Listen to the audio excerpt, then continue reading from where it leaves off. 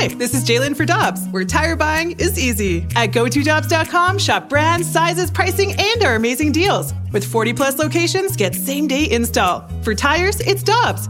For deals you can use, click on GoToDobbs.com now. When you need mealtime inspiration, it's worth shopping Kroger, where you'll find over 30,000 mouth-watering choices that excite your inner foodie. And no matter what tasty choice you make, you'll enjoy our everyday low prices, plus extra ways to save, like digital coupons worth over $600 each week. You can also save up to $1 off per gallon at the pump with fuel points. More savings and more inspiring flavors make shopping Kroger worth it every time. Kroger, fresh for everyone. Fuel restrictions apply. Time now for the BK and Ferrario podcast, presented by Dobbs Tire and Auto Centers on 101 ESPN.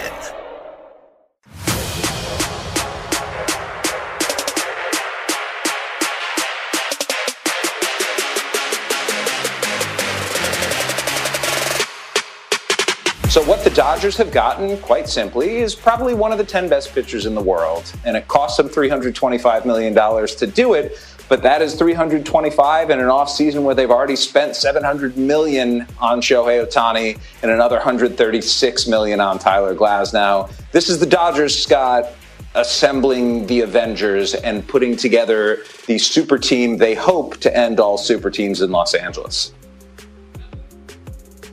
That voice you just heard was Jeff Passan last night on ESPN after the news broke that Yamamoto is signing a 12-year, $325 million contract with the LA Dodgers. Alongside Alex Ferrario, I'm Brandon Kiley. We're broadcasting live at the E&B Granite Studios out at the Centene Community Ice Center. We've got Grant Francis back in the studio for us today out in Creve Coeur. Tanner Hendrickson with some well-deserved time off this morning.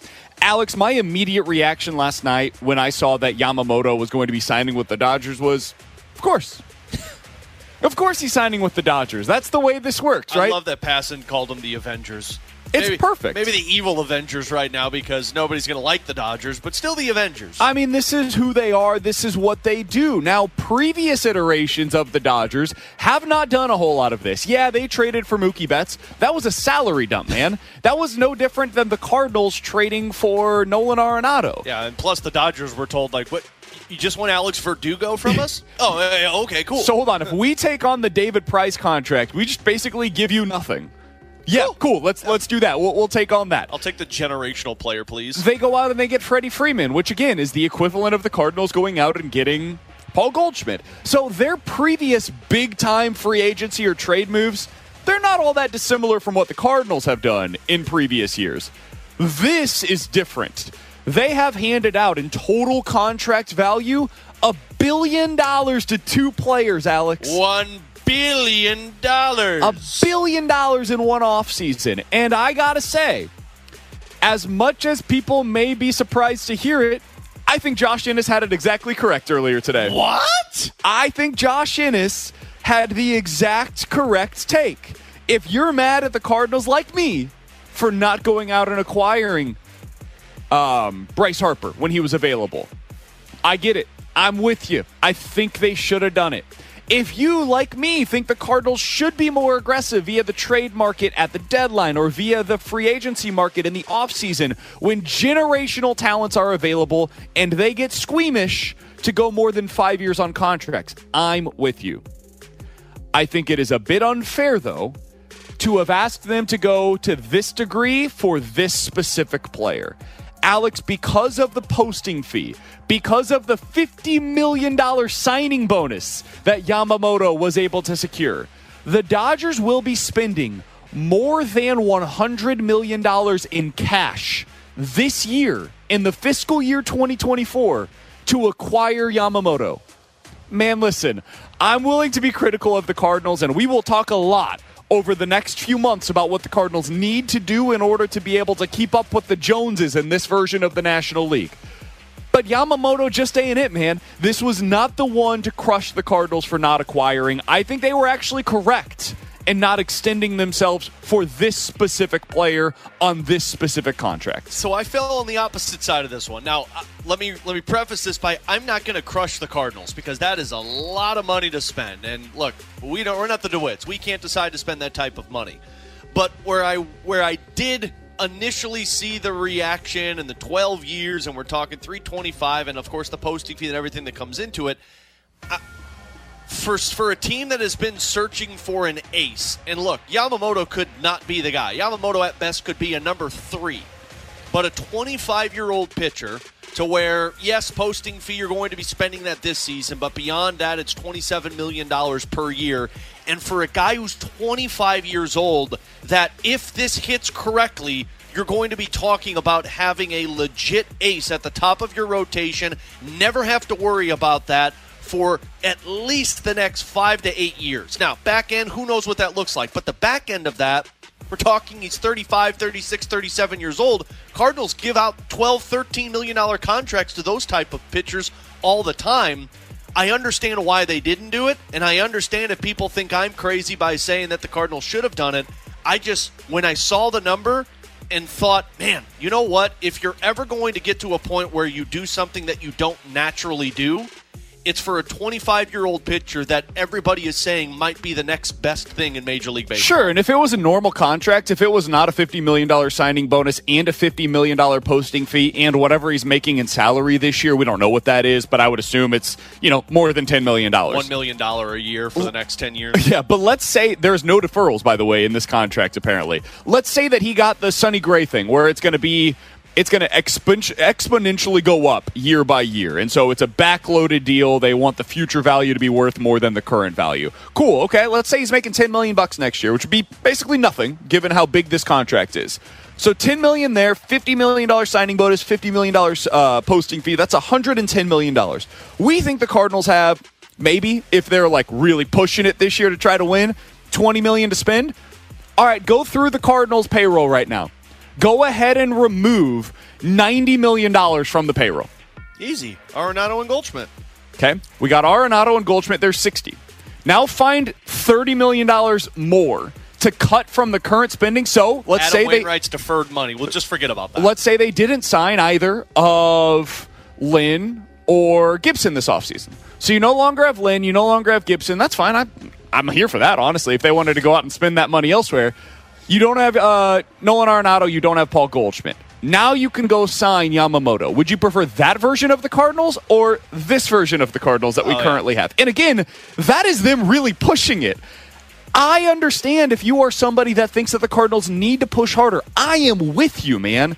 This rotation is not good enough when you compare it to the best rotations in the National League. It doesn't stack up right now. I saw yesterday somebody post what the rotation is going to be for the Dodgers, and hot damn, last year their rotation stunk on paper. This year it looks like it has the potential to be the best in the sport. The Phillies have a top 2 in their rotation that dwarfs anything you can put out there. The Braves, at least at the front end of their rotation, freaking fantastic. You don't stack up compared to those teams, and therefore you need to go make a move to be able to try to give yourself the best chance to go up against the behemoths that exist in this National League. But Yamamoto wasn't a fair requirement for them. This was not a pass-fail with Yamamoto this offseason. I think he's going to be really good. I think there's a pretty darn good chance that he's going to be a top 10 pitcher, conservatively speaking, in all of Major League Baseball this year. And also, I am absolutely unwilling, given what the Cardinals' constraints are financially, to spend $110 million on that player in the year 2024. Because we got to be honest about what that means for the roster. That means tearing it down to the studs and probably going into a rebuild for 2024, so that way then you could build around Yamamoto for 2025 and beyond, and I'm unwilling to do that. So correct me, though, because I might just completely not understand this. The posting fee and the signing bonus, does that go paid now? But does that in the AAV conversation, or is that it's part of the AAV, money? But that doesn't matter for the Cardinals. The Cardinals care about cash spending. What if you have a budget? Alex, you and your family, I know we talk about this all the time. You guys have a budget, right? And there's probably a point in time where you're setting money aside, right? You're setting money towards your savings account. That money is pulled out of your account no matter what. It's not to be spent today, but it is going towards something. Maybe that is a child's college fund. Maybe that's a legit savings account. Maybe that is investments. Whatever it ends up being, that is money you do not have to spend today. You cannot spend it. You can't double count that money on, hey, I'm going to put this towards my Robinhood account, and also I'm going to put it towards your daycare for this month, right? You can't double count it. That's what the Cardinals are talking about with the deferred money that they used for Adam Wainwright last year, or if they used a signing bonus here that is helping towards the luxury taxes or posting fee that goes towards the life of the contract. Like, it is spent today, and therefore you can't use it for other things. Yeah, and now that makes a lot more sense, because I thought that was the side money that you pay, and then of course you're taking your salaries into consideration. But if you're doing the way that the Cardinals are doing, again though, this just feels like one of those players that, without having to tear down the roster, maybe you put more money out there. And again, I'm not the DeWitts. I can't be like, you know what, I'll find an extra $100 million for you, Mo, and go take care of this one right cushions. now. Yeah, I'll do this all I want. I'll sift through my couches for some change right now. But, man, it's just when a 25-year-old pitcher is available to you, and we talk all the time about how difficult it is to find these pitchers and how the Cardinals can't develop these pitchers. It felt like at the beginning of all of this that you had the in with Nootbaar, and then when you saw the money, yeah, it was a lot, but I looked at it and I said, boy, it just felt like one of those things that if you're in a Cardinals position, you're like, man, this might be the moment where we say, I know we don't typically do this. I know we stick to our budget, but do we go over our budget at least this time? Let's use a pivot. Because I think this is the off season where you do what you're talking about. This just wasn't the player. Yeah. The guy that you go get aggressive for is somebody on the trade market right now. Whether you like Framber Valdez, or you like going out there and getting Dylan Cease or Logan Gilbert or Jesus Luzardo, I don't even care the name, frankly. They're all good pitchers. They all help you. They all make you better. It is absolutely time for the Cardinals to get aggressive in that way. This just wasn't the pitcher to do it for, because the currency that the Cardinals have to spend right now is not $100 million in cash. It's not that capital. It's prospects currency, man. It's going out there and spending from their current surplus of position players and saying, hey, we got 10 everyday position players. We only need 8 of them. Let's use 1 or 2 of those guys that are currently on our roster and go get the pitcher that can lead our rotation that gives us a fighting chance in either a playoff series or in the early series against the Dodgers next year, where we can legitimately go up 1-for-1 against their starting rotation, and we don't feel like we have no chance in that game. Because right now, if you look at the way that you match up against the Dodgers, you got a chance whenever you put Sonny Gray on the mound. The other 2-3 games, I don't know that you do. Yeah. And that's where I to stepping aside from the Yamamoto thing, that's exactly where I'm at right now. Like, I see what the Dodgers have done. You look around Major League Baseball and you see a ton of other teams, and you sit there and you say, how are the Cardinals are going to match this? How are they going to respond to this? Go spend that type of assets, because you've spent a lot of time developing all these younger players, bragging about how much talent you have on this roster offensively. You can't sit there and say, well, we're going to just sit as is and see what happens. Now's the time to see a Yamamoto go. You got your guy with Sonny Gray. You go out there and you say, let's add to this and keep pace with these teams as much as we can. By the way, the Dodgers yesterday, Greg Amsinger mentioned this earlier today on the morning show. Did they officially become the new evil empire? The way that we used to look at the Yankees when they'd go out there and they get A-Rod, they get Teixeira, like if there was a big name free agent, you just automatically assume that offseason. I mean, the same thing was true with Garrett Cole, for example. You just assume, they're going to be wearing pinstripes. Yep. Johnny Damon. Is that now the Dodgers? Do we just change that from being what used to be in New York and now it is over in L.A.? Yeah, and I think it's going to be a longer time like the Yankees, because I feel like the Phillies were there for a little window where 3 straight years it was, they're going to be a Philly. Last night when we found out the mystery team, it was the Phillies. Like, let's be honest, when you knew what the price was. But yeah, this is going to be, to me, a sustained stretch of another team that is that evil empire. That every time, now you've got Ohtani and you've got Yamamoto. Next time a starting pitcher becomes available, you'll be like, well, the Dodgers are probably going to get him. And then when a position player becomes available, you're like, well, the Dodgers are probably going to get him. Dodgers are going to be that team to hate. And I got to be honest with you, I like it. The Yankees, the Yankees and good for Red Sox. baseball. Absolutely. The Yankees and Red Sox always had that rivalry there, but you got more hate towards them when they started adding all of those players and you rooted for the Red Sox in those series. I think now, especially it's a team in the National League, especially it's a team that Cardinals fans have history with all of their playoff matchups over the last 10-plus years. Man, this is great to have a big brother that you despise in the National League that you'll watch have success and say, I want to beat them when we play them in a postseason series. Somebody says on the text line, guys, they're the evil empire that can also develop players. That's what's different. The Dodgers have 5 top 100 prospects. I think that is something that gets a little lost in translation with the Yankees in the early 2000s. They did develop players. Absolutely. A lot of what made that possible was they also had guys, Derek Jeter, that they developed internally that just became superstars for them. So they had guys that were developed, and they went out and added to that team with the best position players, the best pitchers that became available on the open market. I think things are a little different today. There are more teams that are playing in that free agency game, the Phillies, the Braves, the Cardinals to a degree. The Mets. Teams are now spending closer to what those top-end teams are, whereas previously it was like the Yankees were doubling everybody's payroll in all of Major League Baseball. So it's a little different, but, Shohei Ohtani and Yamamoto in one offseason, pretty unbelievable with what the Dodgers have done thus far in assembling some just absurd talent. And absurd money. Yeah, like $1 billion in one offseason. Jesus. Alongside Alex Ferrario, I'm Brandon Kiley. You got BK and Ferrario here on 101 ESPN. 314-399-9646 is the Air Comfort Service text line to get involved in the show. We'll get to Ask Us Anything coming up at 11:45. You guys can always watch us on YouTube as well at youtube.com/101ESPN STL. Coming up next, normally we would have led about the Blues game that we watched last night. Alex, I know they won, and I'm not trying to pee in anybody's Cheerios this morning on a Friday morning leading into Christmas holiday weekend. It's the holiday season, man. I don't feel like the team that we're watching right now is all that dissimilar from the team that we saw under Craig Berube, and we got to take a look at it coming up next here on 101 ESPN. We're right back to the BK and Ferrario podcast, presented by Dobbs Tire and Auto Centers on 101 ESPN.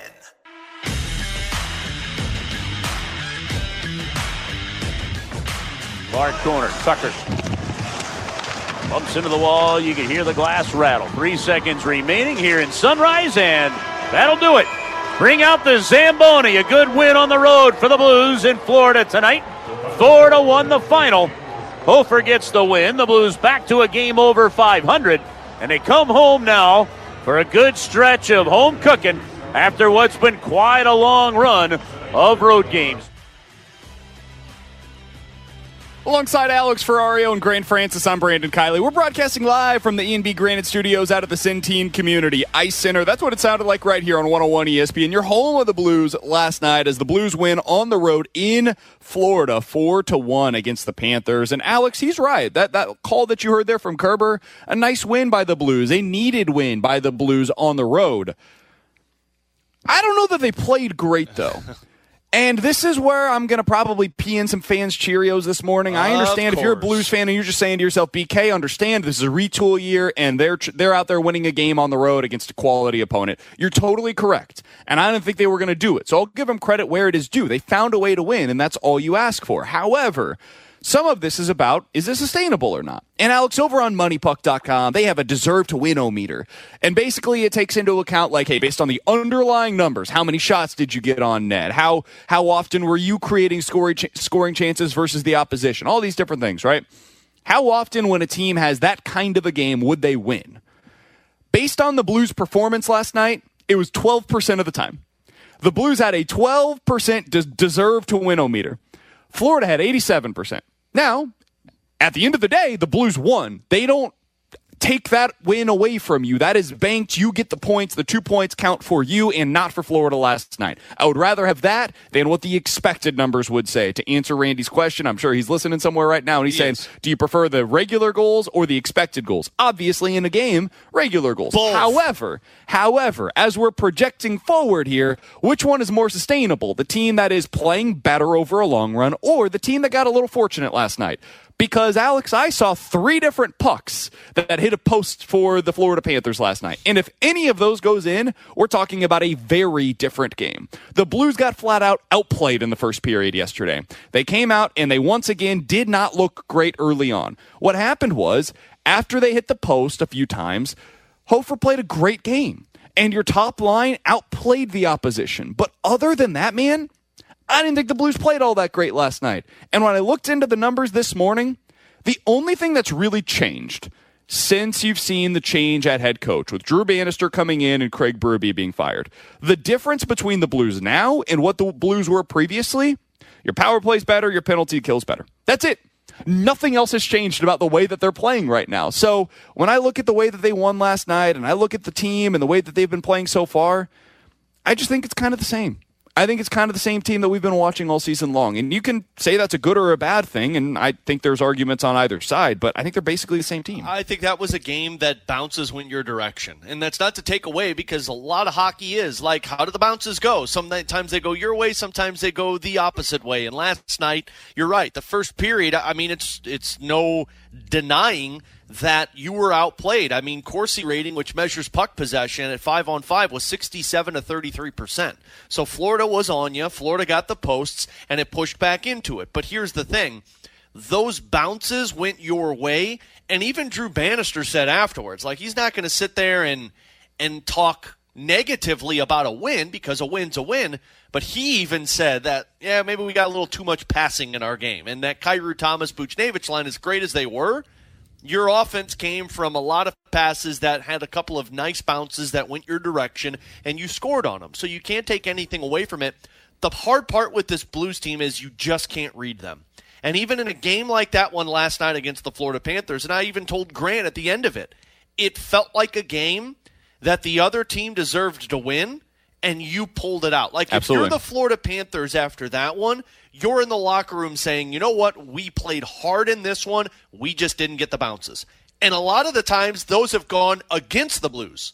And this is one of those games that you go to the opposite side of it and you say, you know what, we won, but there's still a lot of things to clean up. And a lot of those things that the Blues do need to clean up is the ability to stop Florida off of the rush, the ability to stop the team off of the rush. They allowed way too much stuff through the neutral zone, but for right now, you take those because at least it's something to build off of for this team.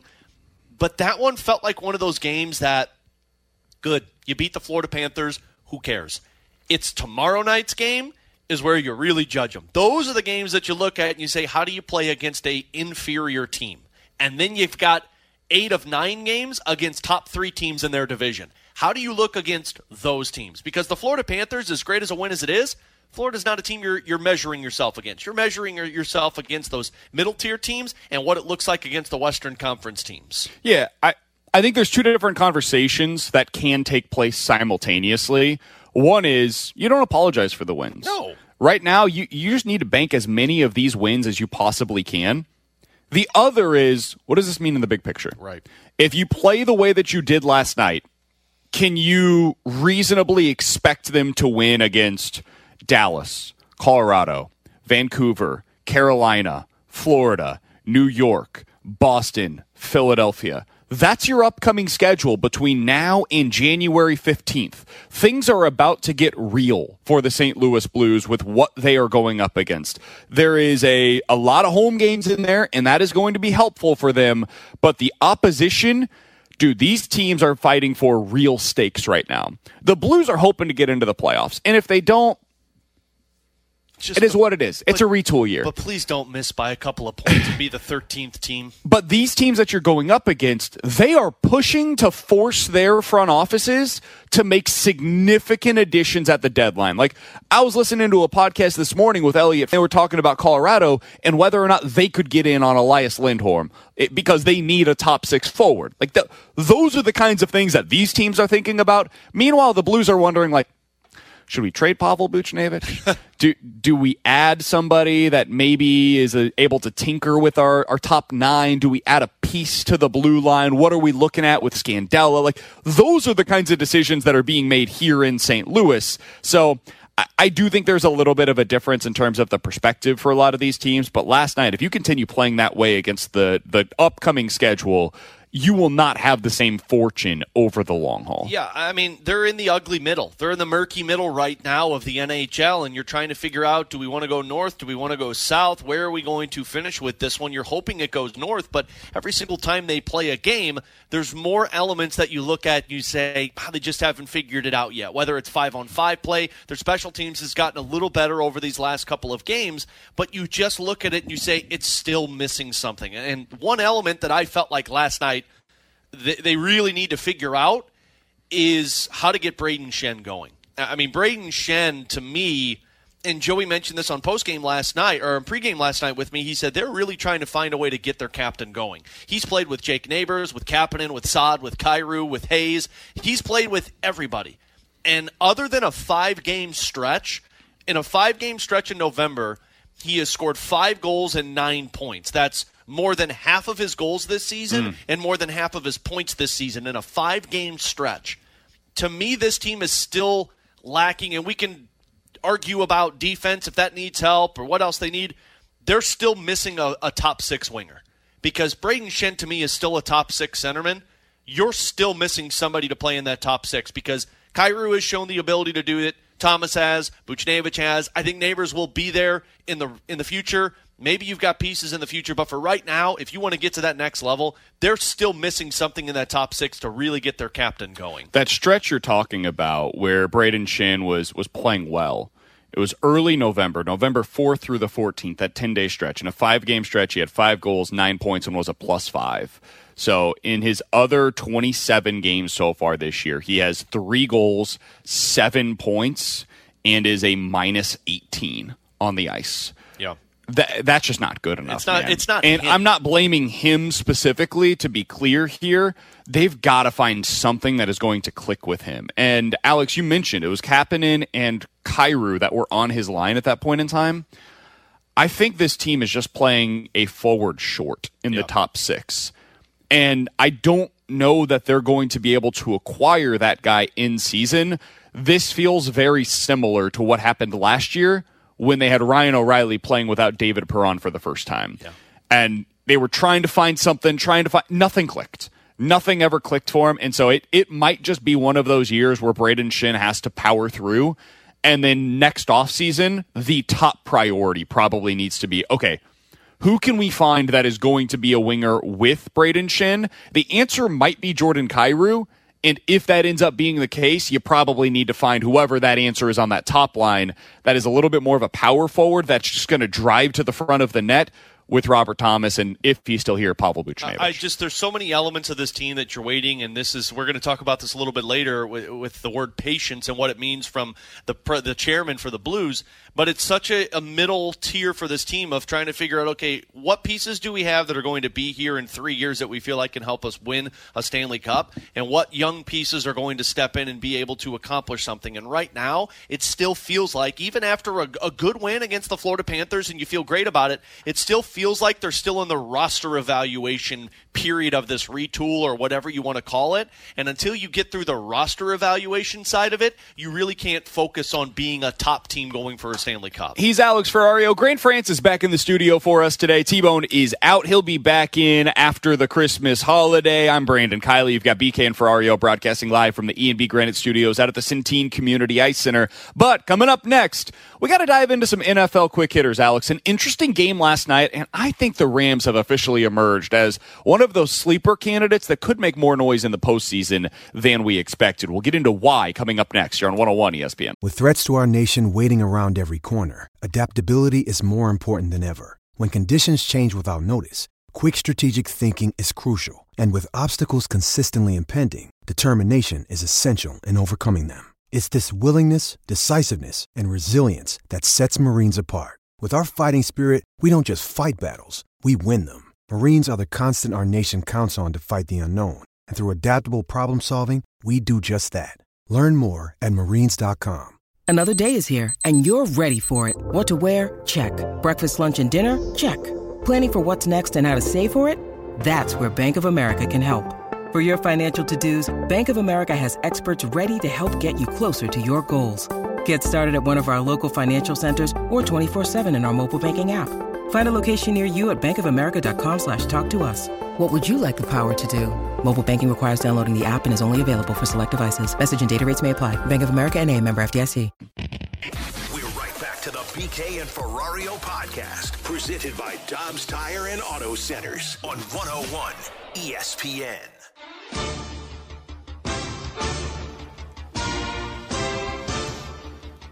Alongside Alex and Grant on BK, you got BK and Ferrario here on 101 ESPN. Let's dive into some NFL quick hitters. Alex, a big game last night in the NFC with playoff implications as the Rams, with Shohei Ohtani in attendance. And Yamamoto. He was not there. Oh, he didn't show up? He did not show up. Stole my joke, but that's okay. Do you think the Rams knew that Shohei Ohtani has been in L.A. the whole time? No. You think the Rams are focused on anything other than themselves right now? Like, did they just find out that, hey, the best player in the world actually plays and resides in L.A., even though he's been here for 6 years with the Angels? I would bet you $100 that at least half of that Rams roster doesn't know who Shohei Ohtani is. That's fair. So, who? Shohei? What's that Whose mean? house? Rams' house. The Rams win last night 30-22 against the New Orleans Saints. I said this yesterday, Alex, is why I picked the Rams in this game for our pick'em. The Saints are terrible. That's just a bad football team. And that score is closer than the game actually was. They scored a garbage time touchdown. That thing was over by the end of the third quarter. My question really is about the Rams. Is this a team that you believe can make some noise in the postseason? Because they now have a roughly 70% chance of getting there. I don't think so. I really don't. If you look at the Rams' schedule, you just beat a Saints team. Okay, cool. The Browns one is probably the best comp you can go off of them beating a actual opponent. But they kept it close versus the Ravens, but they still lost that game. Cowboys shellacked them. Even the Eagles, a team that none of us are buying in on, beat the Rams. I think that was a perfect example of the Rams beat a trash team that doesn't deserve to be in a playoff conversation, and the Rams are going to be one of those back teams that get in. But I got to be honest, a Rams that takes on a Cowboys team, an Eagles team, or even a Lions team, I don't see them winning in that first round. Interesting. matchup. See, I totally could see them beating the Lions. If they go into Detroit in that first round of the postseason, I could absolutely see the Rams winning that game. I think that's a shootout, though, and I would give the edge to the Rams or the Lions in a shootout. Maybe. I don't know. I think it'd be a 3-point game. I would say Vegas sets the line at 3 points in favor of the Lions, and I wouldn't feel super confident either direction in that one. I'll give them credit. They'll keep it interesting no matter what if they play. But, if they take on a Cowboys team, which they wouldn't because they're not going to be one of the – I think that'll be a Vikings matchup. But when they take on, an actual Super Bowl contender, it's not even going to be a contest. I think you're probably right. I will say earlier this year they lost by 7 against San Francisco, and they typically play the 49ers pretty well. That's been a matchup that in the past we've seen some success from Sean McVay. I don't know, man. There's something about this team, and I want to give them a lot of credit for this. I think I viewed this as a retool year for the Rams. I didn't think that Sean McVay was even going to come back because of how miserable he sounded all of last year. A lot of what's happened is Matt Stafford has just returned to form. Yeah. Matt Stafford looks like the player that he was 2 years ago, and Matt Stafford last year was never healthy. He wasn't got more than one weapon. It's always been Cooper Kupp, and then who's he throwing to? So let's continue there. The next thing that I wanted to get to from that game, I think Puka Nacua is your NFL Rookie of the Year this year. The guy has 96 receptions on the season for 1,300 yards.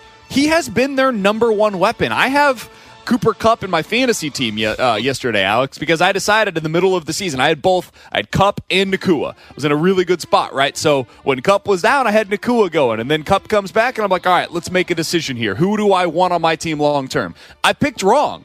I picked Cooper Kupp, and the guy you want is Cooper Nacua. Is Puka Nacua because he's better. Yeah. He's more athletic. He's better at the catch point. He's better after the catch now. This guy, to me, is the NFL Rookie of the Year. Do you think there's somebody else that you would take over him? I wouldn't.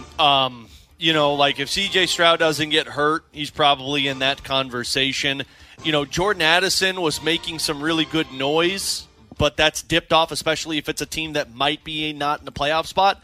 I think it has to be Puka. Nobody else has made this much noise as a rookie this season for the NFL. Especially, like, we are forgetting that Cooper Kupp was out for the first 5 weeks of the season and was still keeping the Rams in the conversation. So, yeah, Puka deserves that. And then the other one, and I don't even know, is Kyren Williams still considered a rookie? I was going to say, because the guy that right now is the massive favorite in Vegas to win Rookie of the Year is C.J. Stroud. And I think C.J. Stroud has been amazing this year. But C.J. Stroud might miss the next couple, or has missed a game now, and might miss the next one. And they just lost 30-6 in his most recent game against the New York Jets. I don't know, man. If he continues missing games, and if that team ends up either missing out on the playoffs or is barely in, I could see how Puka Nacua ends up getting in. I love C.J. Stroud. I was talking about him potentially in the MVP candidacy a few weeks ago, but what we have seen this year from Nacua, I think it should be a two-man race, and right now Vegas is saying that it is very much C.J. Stroud's award to lose. The hard part with that is if he's not healthy and he doesn't play the whole season, I don't know how you can take that. You can give him that award if Puka stays healthy all year. Yeah, and Puka right now is second in the NFL in receiving yards as a rookie. Yeah. Alex, yesterday as I was watching that game, I thought to myself, man, if the New Orleans Saints could, they'd probably move on from Derek Carr after the season.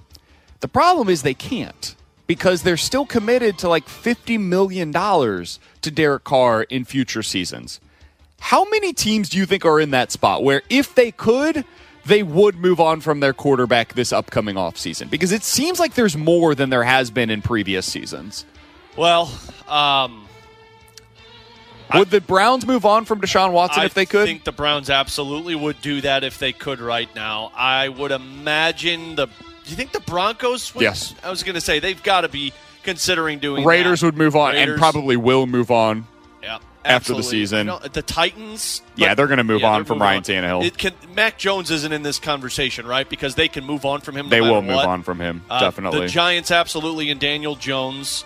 You got to wonder if the Washington Commanders are thinking, like, screw this with Sam Howell. I don't know with the Cardinals. They're one that I go back and forth on. I think at this point you've seen enough from Kyler that I would want to see one more year from him. How many more years does Geno Smith have with the Seahawks? They could probably get out of it after next year if they wanted to. Kirk Cousins, I think you're probably absolutely moving on from that one. Packers will be moving on from Love. Yeah. Atlanta. Oh, you think so? Yeah, I think so. I think he's shown you enough this year.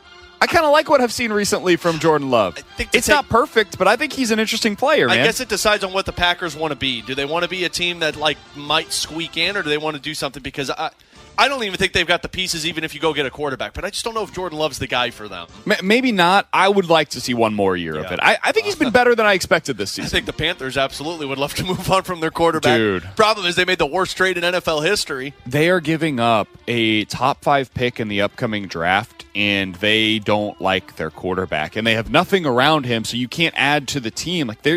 They may end up giving up, and as of today they would, the number 1 overall pick. So they could give up Caleb Williams in order to take Bryce Young, who has been dreadful this season. The top 5 picks, by the way, in the upcoming draft based on the current order, the Bears would pick number 1 and number 5. Wow. The Patriots at number 2, the Arizona Cardinals at number 3, and the Washington Commanders at number 4. If Washington stays there, if they're in the top 5, they've got to take a quarterback. I know that people like what they've seen from Sam Howell. It's not contributing to winning. They've got really good weapons around him. I think that's a team that needs to get their next quarterback in there. By the way, Alex, I did see something yesterday. This came from Albert Breer of Sports Illustrated. He said that he's heard from executives the only quarterback in the last 5 years that would be ranked above either Caleb Williams or Drake May as prospects was Trevor Lawrence.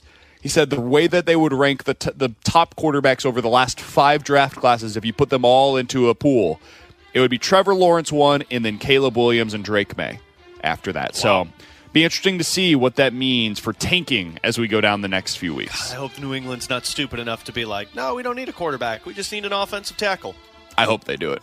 I hope they screw this up. Pure chaos. It'd be fantastic. All right, coming up in about 15 minutes or so, the top contenders rotations are so much better right now than the Cardinals that I think it's forcing the Cardinals' hands the rest of the offseason. They have to go out there and make an aggressive move. We'll discuss that coming up at the top of the hour. But next, 314-399-9646 is the Air Comfort Service text line for Ask Us Anything, sports or otherwise, here on 101 ESPN. We're right back to the BK and Ferrario podcast, presented by Dobbs Tire and Auto Centers on 101 ESPN. You've got questions, we may have the answers. Maybe. It's BK and Ferrario's questions and answers on 101 ESPN. 314-399-9646 is the Air Comfort Service text line for Ask Us Anything. You give us a question, we will give you our answer, sports or otherwise. Alex, let's start with this from the 314. Do you think I'm being reasonable by telling my soon-to-be 18-year-old daughter this is going to be her last Christmas wish list? Difficult to say. Next year begins a gift card and a pack of socks. Is that reasonable in your mind? No, that's unreasonable. Why just because they're 18 do they get a gift card and socks? Wouldn't you still do a Christmas list? I'm 33 years old and my mom still asks for a list. My list just entails, hey, I need money. So that's the thing that I don't know if this is the case for everybody. And hey, listen, if you guys have traditions, something that you do with your family, everybody does it a little differently around this time of the year, and whatever works for you is great. For me, with my mother, my mom just says, hey, I dropped some money in your account. Like, go get whatever you need, whether it's for Luca, for yourself, for Kara, whatever you guys need, go ahead and go get that taken care of for yourself. Merry Christmas. And that's kind of the way that we keep it moving, right? Like, that's the way that our family operates. A Christmas wish list, if that's something you want to do as a family, cool. If that's something that you don't want to do anymore, though, I don't think you're being unreasonable at all. I think you ask the daughter, like, do you still want to do a Christmas wish list, or do you just want me to give you gift cards or Visa gift cards? Like, my mom this year asked what we wanted, and I'm like, Mom, we buy what we want. Get the girls whatever you want to get them. Exactly. And don't buy us anything. I feel like once you have kids, the wish list becomes theirs. Yeah. Like, if you want me to put together a wish list, it's just going to be diapers. It's just going to be stuff that we need that is a necessity around the house. Yeah, it's like I told Katie, it's like I don't even want anything on Christmas because I'd rather sit and watch the girls open up more stuff than me open up something that I don't need or that I could just buy whenever I need it. So, hey, whatever you do works. But if your 18-year-old still has Christmas lists and doesn't want socks and a gift card, that might be a little unreasonable. 314-399-9646 is the Air Comfort Service text line for Ask Us Anything. Guys, what do you think is the minimum number of World Series that the Dodgers need to win over the next decade to make this a, quote, successful run? I mean, it's unreasonable to say, but I think at minimum you've got to win 2. I think you've got to win 2 for this to be considered a success because you just spent $1 billion on 3 pitchers and a hitter, however you want to view Shohei. Yeah. But, like, if you're going to spend $1 billion and you only come away with 1 World Series, I'm sorry, but I'm not going to call that a success. Like, cool, you got 1 banner, but for that much money and that much talent you just paid, you should be flying at least 2 of them. So teams that have won I would say like the modern era of baseball is like post-2000, basically. Yeah. Last 20 years, basically. Teams that did multiple World Series victories in a 10-year stretch. The Red Sox did it 04, 07, and 2013. So 3 over the course of a decade. They also then ended up winning in 2018 as well. I think if you want to be considered one of the teams of the decade, you probably got to get yourself to 3. Giants also got 3, 2010, 2012, 2014. Astros ended up getting, was it 2? 2 over the course of a 5-year stretch. So, yeah, I'd say you got to you got to win at least 2, probably 3. And I think you've got to get there like 4 or 5 times. I would say you have to be there 5 times. You got to be there half of the decade. Yeah, that's a lot, man. I mean, getting to the World Series 5 times in a 10-year stretch. But how many teams pay players $1 billion? Right. It's a different set of expectations than anybody else in Major League Baseball. So I'd say get there at least 4, win at least 2, And that is the bare minimum requirement. For it to truly be successful, though, I think it's 3 and 5. Yeah. You got to win 3, you got to get to 5. And I mean, look, if you're going to put yourself into the same conversation as the Yankees, because that's the team that you comp them to, like if you're going from just 2000, you're talking about win a World Series, lose a World Series, lose a World Series. In a 4-year span, you were there 3 times. And then just in 10 years, you got back to it. So you were there 5 times in a 10-year span from 2000 to 2010. 314-399-9646 is the Air Comfort Service text line for Ask Us Anything. Guys, earlier today, Josh Ennis was on the air, and he said that he is a 10 on the scale of 1 to 10 in the douche scale. Where would you rank yourself? Yikes. Okay. That's what we're talking about? I'd say I'm a solid 7. I think I'm less of a jerk than people probably think based on what I am on the air. I like to believe that at least. Yeah, sure. I think I can come off that way at times, and I'm trying to work on it, but it's just never going to change. This is who I am, and it is what it is. I'd say 7. 7 feels right for me. I'll put myself at a 5. I think I'm a good. You person. think? I think I'm a good person. You think? I think so.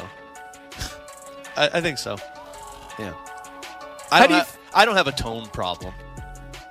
See that? Okay, 6, because that was kind of a douchey thing to say. You just moved it up a little bit. That was a douchey thing to say. I feel like Grant's a solid 1. Oh, yeah. Grant's like a 0. Grant's too kind. I try and get Grant into that douchey category during Blues games, and he won't do it. He just lets me look like the jerk. Yeah, so, I probably need to be a little bit more douchey at times, to be honest. Don't we all? Don't we all, Grant? I mean, Alex, you and I at the 9:30 starts, sometimes it gets a little elevated. Yeah. But yeah, if you could have seen Grant last night when the radio dropped out in Florida. That's a good call. Yeah, whenever there's technical difficulties, the number rises quite a bit. You know where Grant's douche-dar comes off the charts is when technology breaks. Sure. Grant just starts cussing everything out. Yeah. Grant becomes a very angry individual. When kickers missed extra points. That's another time. Very true, especially if they're on his fantasy team. I feel like Tanner's a little higher on this list than people are giving him credit for. Tanner's a 9. And I say that with love in my heart because he's coming after my own sensibilities. He and I have a lot more in common than we'd probably like to admit. I'd say that's if I'm a.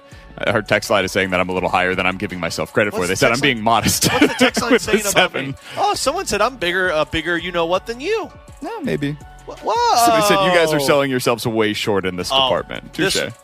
This one's actually probably spot on. It says you're more pissy than douchey, Alex. That's fair. Yeah, if there was a crybaby radar, I'd be 10 on that one.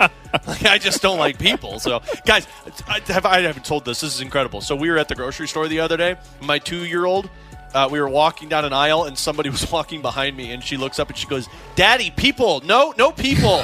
I'm like, yes, I raised her right. No people, baby girl. Coming after your own heart. That's right. He's Alex Ferrario. He does not like human beings, even during this time of the year. You got to love to see it. That's Grant Francis. I'm Brandon Kiley. You've got BK and Ferrario here on 101 ESPN. If you guys want to get involved in the show, 314-399-9646 is the place to do so. That is the Air Comfort Service text line. You can also get involved on the YouTube chat, which is just a huge fan of me, at 101 ESPN STL. So you can go check that out if you'd like to see what they have to say about the show as well, or if you'd like to contribute, you can do that all over on YouTube. Coming up in about 15 minutes or so, Alex, Tom Stillman sat down yesterday with Chris Kerber, the voice of the Blues, to talk about where the Blues are at right now, the direction of the team, and after listening to his conversation with Kerbs, it gave me the belief that this is a rebuild, a legit rebuild, even if they're unwilling to say that out loud. We'll get into that coming up in about 15 minutes or so. I'll let you hear his comments for yourself as well. But coming up next, I think the top contenders around the National League are officially putting pressure on John Mozeliak to make the big move that he's been hesitant to make. We'll talk about it next year on 101 ESPN. We're right back to the BK and Ferrario podcast, presented by Dobbs Tire and Auto Centers on 101 ESPN.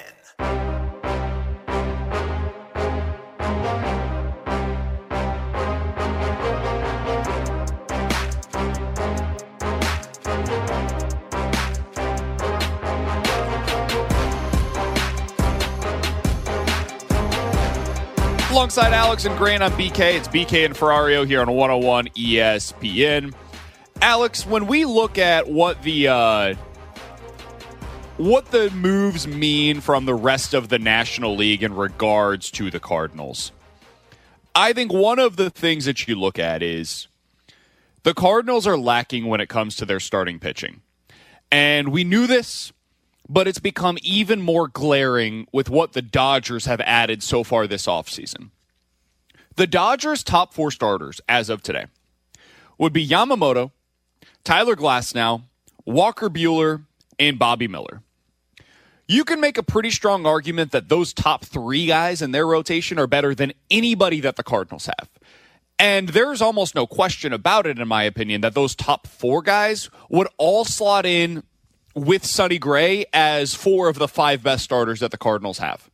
You then look over at what the Braves have to offer. Their top 2 is better than yours. You look at what the Phillies have to offer. Their top 2, better than yours. These are the legitimate contenders in the National League right now. And so you look around this league and you say to yourself, all right, I personally am high on this Cardinals offense. I think it's pretty darn good. But it's not good enough to make up for the fact that you are lacking on the pitching side of things. You look at that Dodgers offense, like, man, I was the one that was low on them last year. You add Shohei Ohtani to the mix, like, okay, cool. Yeah, Freddie Freeman, Mookie Betts, Will Smith, Shohei Ohtani. Thanks for trying National League. We'll see you next year. Yeah, what more are you going to do there? So earlier today, I was listening to Greg Amsinger, and I think we have this in on the cuts now, Alex. I emailed this to you if you want to save it for me. Pull it up real quick. I'll save it in there. So we'll get into this here in just a little bit, but I was listening to the Greg Amsinger interview, and he said a couple of things that stood out to me as he was on with the opening drive. So the first thing that he did was he said, the Dodgers have become the new evil empire. They are now the team that the Yankees were at the beginning of the 2000s, where everybody is chasing them and all fans will root against them as we get into the postseason, and you hope that their team loses as much as you hope that your team wins. So when you look at it from that regard, that is what they have overtaken. That is who they have become in the National League. The other thing that they have done, though, is if you're a fan of one of these other teams in the National League, they have put pressure on your general manager or your president of baseball operations to go make the move that you've been asking for. And I think that is exactly what the Cardinals need to do. Here's Greg Amsinger talking about the Cardinals' need for a number 1 starter earlier today. Starting pitching is not as good as what the Los Angeles Dodgers have. Guys, by all accounts, everyone I've talked to, Yamamoto is a superstar pitcher. And when Glasnow's healthy, which he's never really been in his career, he might have the best stuff in baseball. These 2 guys have been added to a rotation that's got Walker Buehler coming back. These 2 guys have been added to a rotation that in 2025, Shohei Ohtani will be injected into the ring. The St. Louis Cardinals, you think big picture here. Are we going to even sniff a World Series, or are the Dodgers going to build this juggernaut? Are the other National League teams going to sit by the side and watch the Dodgers build a machine that no one else can compete with? I would be shocked if that were the case. Yeah, you can't do that. No. You can't do that, because if you're just going to sit back and let them run the National League for the next 5 years, then like, what are we doing here? Trade Nolan Arenado, trade Paul Goldschmidt, trade Jordan Walker. There's no reason to even, you know what, fold the franchise. Build for 5 years from now. Fold the franchise. Just get rid of it. If you're not going to try to compete, then there's no reason to even have the franchise go out there and compete on a day-in, day-out basis. That's not what they're going to do. They're going to try to compete because that's they wouldn't have signed Sonny Gray. They wouldn't have signed Sonny Gray if they weren't trying to compete in 2024. So now you take it a step further, Alex. Your rotation at number 1, your rotation at 3 through 5, it's okay. It's all right. It can compete. You're missing that other guy. You're missing that front-end starting pitcher that you can really build around, and those guys might become available this offseason. This offseason is far from over, dude. The only starter that has been traded of meaning is Tyler Glasnow, and let's be honest, apparently he was never going to come here. He was always going to end up with the Dodgers. That sounds like it was his top choice. That was his priority, and the extension got it done. You could still go out there and acquire one of the Mariners pitchers, one of the Marlins pitchers. You could go out there and get a Dylan Cease, maybe a Framber Valdez. And if you do that, this team can compete. It's not as good as the Dodgers on paper, but There have been a lot of teams that weren't as good as the team that they were going up against on paper, and then they beat them in the postseason. The Atlanta Braves in 2021, the 2019 Nationals, the 2023 version of the Diamondbacks. Yeah. These teams weren't as good as the quote-unquote best team in the National League. So Cardinals are still there. They can still compete. They just got to go out and get a front-end starter. One quick response to a text that we got on our Air Comfort Service text line from the 636. It says, we said the same thing last year about the Mets signings. One team isn't the end-all, be-all for a division crown. Here's the thing, though. The Mets signed two dudes that were at 40 years old. You just signed a 25-year-old in his prime, a Tyler Glasnow who's still in his prime, and Shohei Ohtani who's still fairly young. So that's very different types of things, and you are talking about Walker Buehler coming back into that rotation. Jesus, I didn't even think of that one. And the Mets had nothing to backfill. The Dodgers have the best farm system in all of Major League Baseball with young pitching and position players coming up. And two of the best hitters currently in the game. The Mets had one of the worst farm systems in all of Major League Baseball. So that's the other thing that I think is very different. The Mets had none of the infrastructure. The Dodgers have been building the infrastructure for the last decade. 10 years from now, if the Mets did what they did last offseason, we'd probably be having a different discussion. You do need to go out and make a move. And here's the thing. I know everybody wants the World Series, but for the Cardinals, I think the first stepping stone, and look, I'm the one that says, like, if you're going to take this step, just say you're a World Series contender. It's different now that the Dodgers have become a juggernaut. First step for you is to say, let's be sure that we are the best team in the NL Central. And I don't even think you can state that you for sure are the best team in the NL Central right now because nobody else is doing anything and you've made slight movement. Go out there and make sure that you are winning the NL Central crown. Make sure that you can compete to be the second best team in the National League. And that's with the Phillies. That's with the Braves. One move, you can do that this offseason by going out there and acquiring that starting pitcher, the Framber Valdez, the Logan Gilbert, the Dylan Cease. You do that. We're still talking about the main focus being find a way to get one of those buys. Find a way to be one of those top two teams so you don't have to worry about the wild card round. And then you can focus on what T-Bone likes to talk about all the time. Anything can happen in a best of five. I don't believe it, but if you actually back it up with a roster that's got a legit number one, Sonny Gray, Miles Michaelis, and some depth to your rotation, a bullpen that can do the job, and an offense that's expected to be good once again, you can go up against anybody. Are you the favorite? Absolutely not. But we've seen crazier things. 314-399-9646 is the Air Comfort Service text line from the 618. Guys, the next step for the Cardinals is not to add another starter. It's to go to the bullpen and add pieces there. I think that is likely what they will do. I don't know that it is what I would do. And that doesn't, in my opinion, set you to that next level like I just explained. Yeah, I think that they could use some bullpen arms, don't get me wrong. I would like to see them go out there and get, Phil Maton, for example, as somebody that I think helps your bullpen. $5 million, $7 million. It's not going to set you back in a crazy way. The move that really puts you over the top, the move that puts you into a category right below the Dodgers with the other legitimate contenders in the National League, that's going out and getting Framber Valdez. That's going out and trading for Dylan Cease.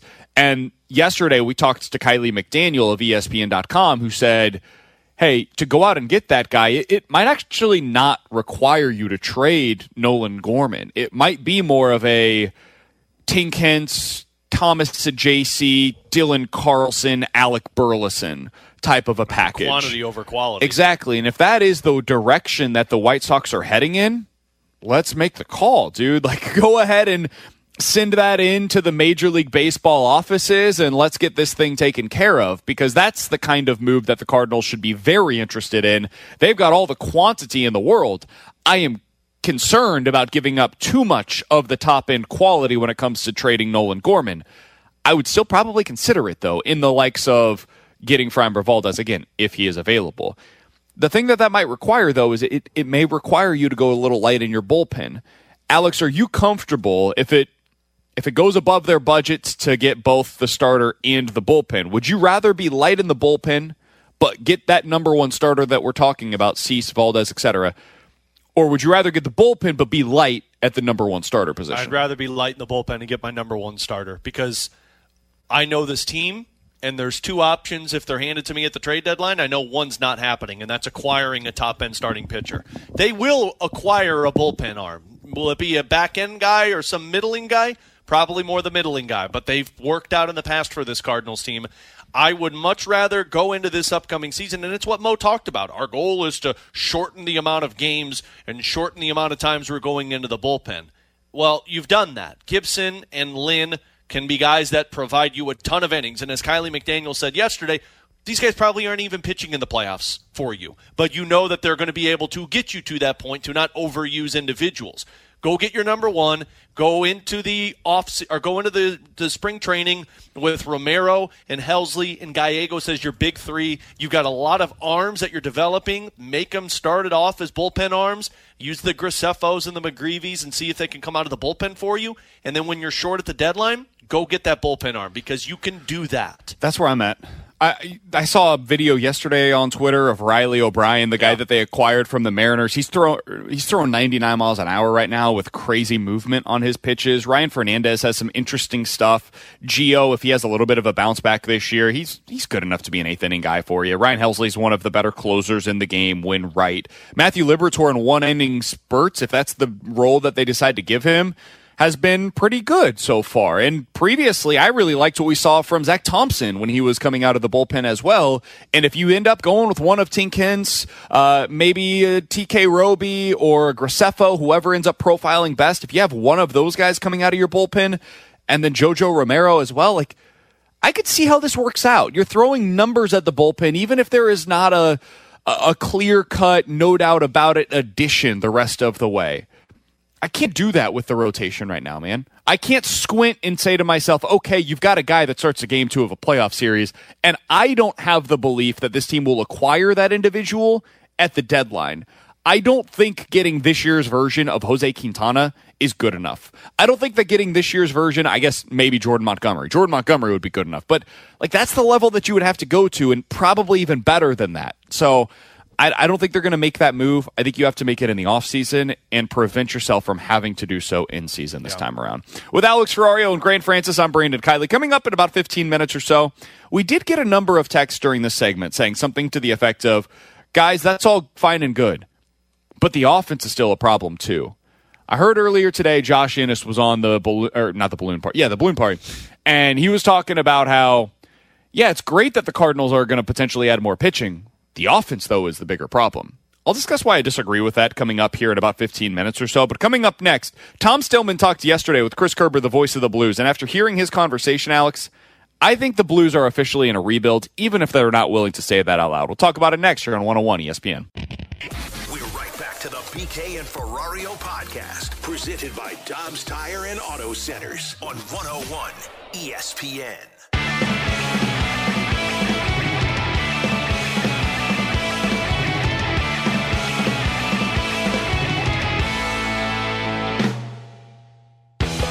Alongside Alex and Grant, I'm BK. You got BK and Ferrario here on 101 ESPN. So in about 10 minutes or so, we'll get into the Cardinals offense, which some people think is not good enough. I'm going to disagree with that, but we'll discuss what needs to improve in 2024 here in just a little bit.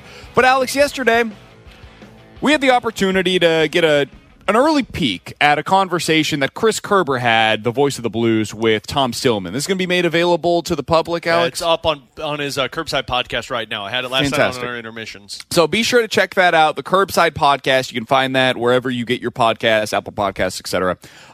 It's a good conversation, and I would recommend everybody listen to it in its entirety. But there was a piece in the middle where they talked about where the Blues are at right now, Alex.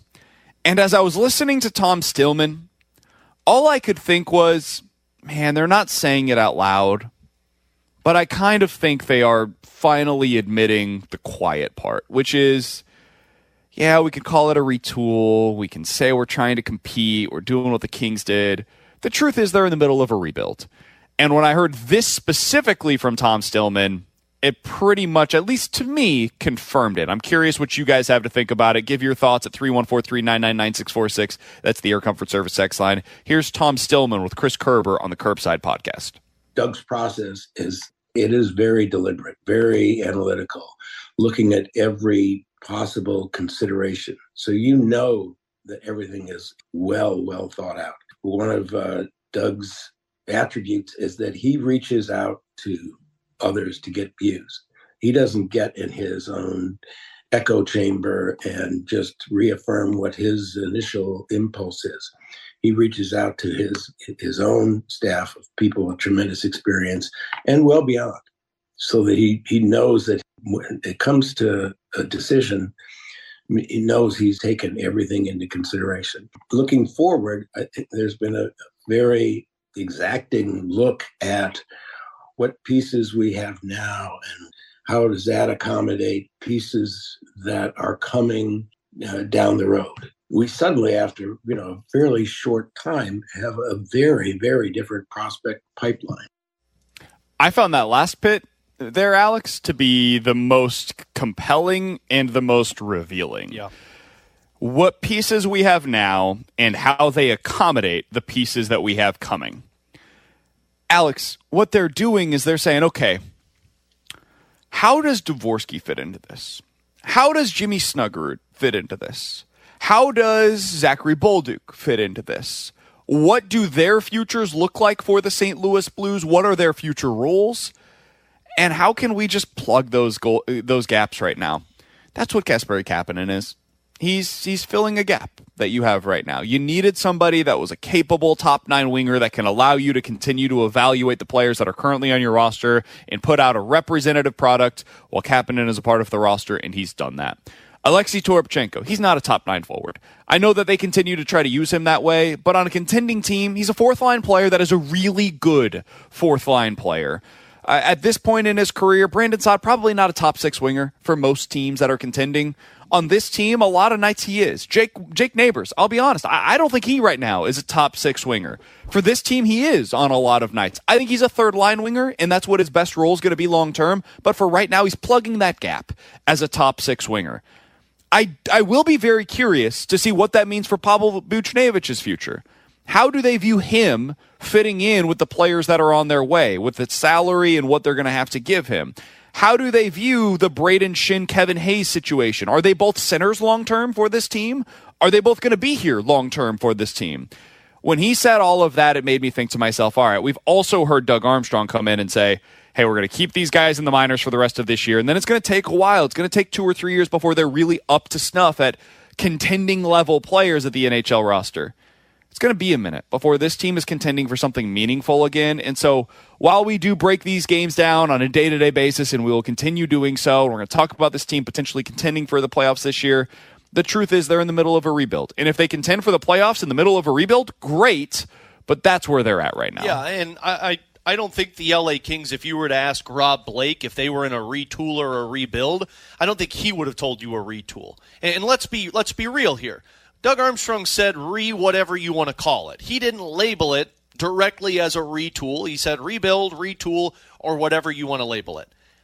There's a level of patience that comes into these certain areas, and I'll go back to post the Chris Pronger trade, post lockout back in the 2004 era, and when you're going through that rebuild process, you rely on the draft, you rely on the development, but you rely on the experience that you have at your roster so that you can fast-track those players into a winning culture. The reason teams get stuck in a long rebuild versus a short rebuild is the veteran voices around them. Montreal is a perfect example. Arizona is another perfect example. The reason it's taken so long to get here is because when they've brought in the Clayton Kellers, the Cole Caulfields, these young guys that they've drafted with high status, who are they looking up to figure out how to win? I think that's a problem in the NBA that happens a lot too. Yeah. There's a lot of teams that they try to go through the rebuild and they keep rebuilding and they're just in this constant cycle of, hey, we're going to get the right guys. We're going to get the right guys. Charlotte does this. Detroit right now has lost 25 consecutive basketball games. By the way, it's plus 400,000 for them not to win a game the rest of the season. Smash that immediately. 25 straight basketball games they've lost. They don't bring in any veterans, and the reason why you're losing all of these games is because the young players that you're bringing in, they have bad habits, and they continue to have these bad habits because there's nobody to teach them how to be a pro. Yep. And here in St. Louis, that is one thing that I do like that they have done. It's not as if they have gone full-blown rebuild, not that they could because of the contracts that they have on the books, but they do still have some guys that are just like pros inside of the locker room. Yeah, well, and so that's it. Like, the Arizona Coyotes are playing incredible hockey right now. Here's the thing. At some point, they're going to have to turn their gears from regular season to postseason. And if you don't have guys who know what it takes to win at that level, you're always going to be stuck in that cycle. You can be a great-looking team with a lot of talent, but not be a team that can win. And if you don't have those groups, Marty St. Louis a couple of years ago had an incredible comment when he took over talking about why they re-signed Jake Allen. And he said, this is a guy who knows what it takes to win on the highest level, and we don't have that in our locker room. So for the Blues, they're in this 3-year window that Doug Armstrong wants it to be, but they're in that 3-year window because he's expecting these players that have winning pedigree to bring along the rest. But if you don't have that, which it's pretty evident that they're a little concerned with it, firing a Craig Berube and bringing somebody else in to get accountability, well, now the process is going to take a lot longer. You've got a ton of talent in your minor league system. It's a franchise record having 6 players compete in the World Junior Tournament coming up in a couple of days. None of that matters if you don't have that winning pedigree. Now, Doug Armstrong, with one big move, could make this look a lot faster than what it needs to be. And by big move, I mean you're bringing in an established defenseman, an established forward, somebody who's got that winning pedigree to play in certain levels of competitiveness. Do you feel that way? Here's the thing. If they were to go out there and get a Noah Hannafin, if they were to go out there and sign a Sam Reinhart in the offseason, I feel like you're expediting that because you're bringing in more talent to play. But do you think they're a contender? No. I don't think you're going to be a contender for a good 3 years until you've got Snuggerud, Dvorsky, Stenberg, more depth to your forwards, and when you get away from some of these contracts. Because that's how I feel. I don't feel like they're a contender if they had one of those guys. But I think you're a team that could at least do damage in a postseason and build more experience because of Jordan Binnington. And to be fair, like that doesn't mean you don't make the move. No. You're trying to build. You're trying, and if you believe that whether it's Lindholm or whoever your guy is that you want to add to this roster, whoever that player is, if you think they can be a part of this long-term build here in St. Louis, then you do it. And you add them to the core right now, and they become somebody that is a part of the locker room already when those young players are continuing to be added as well. So I don't have a problem with them going out there and making that big move right now. And maybe that means that next year, instead of being battling for a playoff spot, maybe they're battling for third in the division, right? Yeah. And so you expedite the rebuild, and now you're maybe not contending. That's what the Kings did the last couple of years. The last 2 years were competing for a wild card spot. Now they're competing for a top spot in the division. So I think you could still do it, but I don't know that they are a contender by making that move. Somebody on the text line said, guys, if you have a franchise-level goalie, you are not ever in a rebuild. The comparison that we've continued to make, and it's because Doug Armstrong has made it so often, is the LA Kings. They had a franchise-level goaltender while they were going through their rebuild. And whether you want to call it a rebuild or a retool, man, they were the worst team in their division for a 3-year stretch. They were bad. They were a really bad team. In fact, it was worse there than it is right now here in St. Louis. And Jonathan Quick was their goalie. Mm-hmm. And that wasn't like he started 63, 46, and 42 games over that 3-year stretch. It wasn't as if he wasn't getting opportunities or was hurt the entire year. He was out there, and they just weren't good because they weren't good around him. Let's look at the Anaheim Ducks. The Anaheim Ducks have arguably one of the best goaltenders, too, in the game with John Gibson, but they're playing on a very bad team that's rebuilding. So, you can have franchise goaltenders on rebuilding teams. That's the reason why you want to get out of that rebuild faster. And that's the reason Doug Armstrong called it a retool, because you don't want to waste the primes of Colton Parayko and Jordan Binnington, because when you exit out of it with bad contracts or with forwards who are ready to take that next step, well, now you're filling other holes, and now that vicious cycle just continues. The reason that I said that they need to make a bigger trade is because you can't bring – the reason this might go longer is because you can't bring Bolduc, Dean, Snuggerud, Dvorsky into this roster. Because if accountability is a problem now, boy, you don't want to bring 18, 19, and 20-year-old kids who are just learning pro hockey into a locker room that has an accountability problem. You fix the accountability problem, then you can start fast-tracking these younger players into NHL experience. And that's the answer to another question that we got on the text line, which is if they're going into a rebuild, why fire Craig Berube? It's because you want to make sure that those habits sustain. Yeah. You want to make sure that your team is going out there and trying on a night in, night out basis. And once that goes away, now the entire culture within your organization can rot over the course of a season. And then you bring up those young guys that you're talking about, that they are basically pinning the future of the organization to. and they come into a situation that is not a good one, like last year, what they decided, hey, we don't want to have our young guys around what's going on right now. And then it rots them to the core. They become losing hockey players, and you can't get those habits out of them over the years when you are trying to contend again. So that's why you make them. And not to dwell on the past, but this is why we both felt like it was necessary to at least keep a David Perron around. Yeah.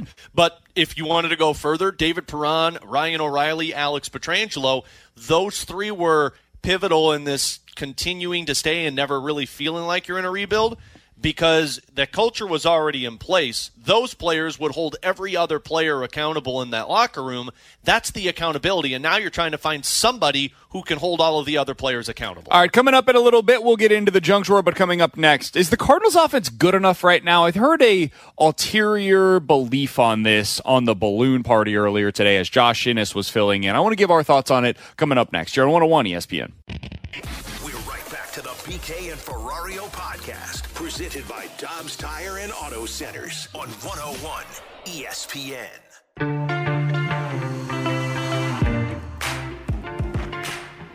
Alongside Alex and Grant on BK, you got BK and Ferrario here on 101 ESPN. So I'll give credit where it's due. Josh Innes made me think earlier today, man. He was in on the balloon party, and he was talking about the Cardinals' offense. He was talking about how, hey, everybody talks about this pitching, and they're right. They need to improve the pitching. It was too bad last year. We didn't even give them a chance to win games. But the reality is the offense wasn't good enough either. And Alex, I'm going to agree with him there. The offense should have been better last year. You had Paul Goldschmidt, who put together his worst slugging percentage of his career by 20 points. Nolan Arenado, worst full season offensively since his rookie year. Nootbaar, Walker, Gorman, they missed a combined 40, or each of them missed at least 45 games last year. So offense should have been better. But here's where I will disagree a little bit, is where we're projecting forward. I fully anticipate that it's going to be better. I don't have the same concerns that I've seen from some about the offense. This offense, as currently constructed, I believe, and you don't have to agree with this, but my current opinion on it is that it's a contending lineup. You have a championship caliber lineup with what you have available to you already. And the reason why is because I saw it for the most part last year, and this is while Jordan Walker was still trying to figure out and get his sea legs underneath him early on in the season. Alex, up until July 31st, which is the date that I'm going to use as an endpoint, not because it's fun with numbers, but because after that they shut down Brendan Donovan for the season. They traded off all of their pitching, and the team knew it was going into tank mode. So I think it's fair to go ahead and say that was the point at which the Cardinal season, for all intents and purposes, came to an end. At that point, the Cardinals' position players were 9th in Major League Baseball in wins above replacement. They were 5th in the National League. They were 6th in Major League Baseball in OPS plus, 3rd in the National League. They were 12th in Major League Baseball in runs scored, and 5th in the National League. Would you like that runs scored per game to be better? Yes, I agree with that. Everybody who says that they've got to come through in clutch situations better than they did early on last season, you will not hear a disagreement from me. I'm totally right there with you. And I expect them to. Wilson Contreras showed you in the second half exactly who he's going to be as a hitter. It's pretty damn good. I think we saw in the second half of the season what Lars Nootbaar and Jordan Walker can be as hitters. Again, pretty damn good. When healthy, Nolan Gorman was awesome last year, man. He was on pace for 35 home runs if he plays a full season. Basically, what we're saying here is, hey, was last year real from Nolan Arenado and Paul Goldschmidt? Was that the start of the decline? Or was it more of a one-off? I think for Nolan Arenado, it was a one-off. For Paul Goldschmidt, I think it was the start of the decline, but I don't expect it to be as bad this upcoming season when it comes to the slugging percentage. So you put all of that together, I don't have fears about this offense. I think they're going to be really good. Best in Major League? No. But they could be a top 5 offense in the sport and top 3-ish in the National League. I don't think that's out of the realm of the possible at all. Do you feel the same way if you pluck one of Donovan or Gorman out of the lineup in a trade? Gorman concerns me, but not for the regular season. Okay. The thing about Gorman is I want that pop in the postseason when you're going up against a ton of stud, power, right-handed starters, and I need the ability to put the ball in the seats at a moment's notice. Yeah. And Gorman gives me that.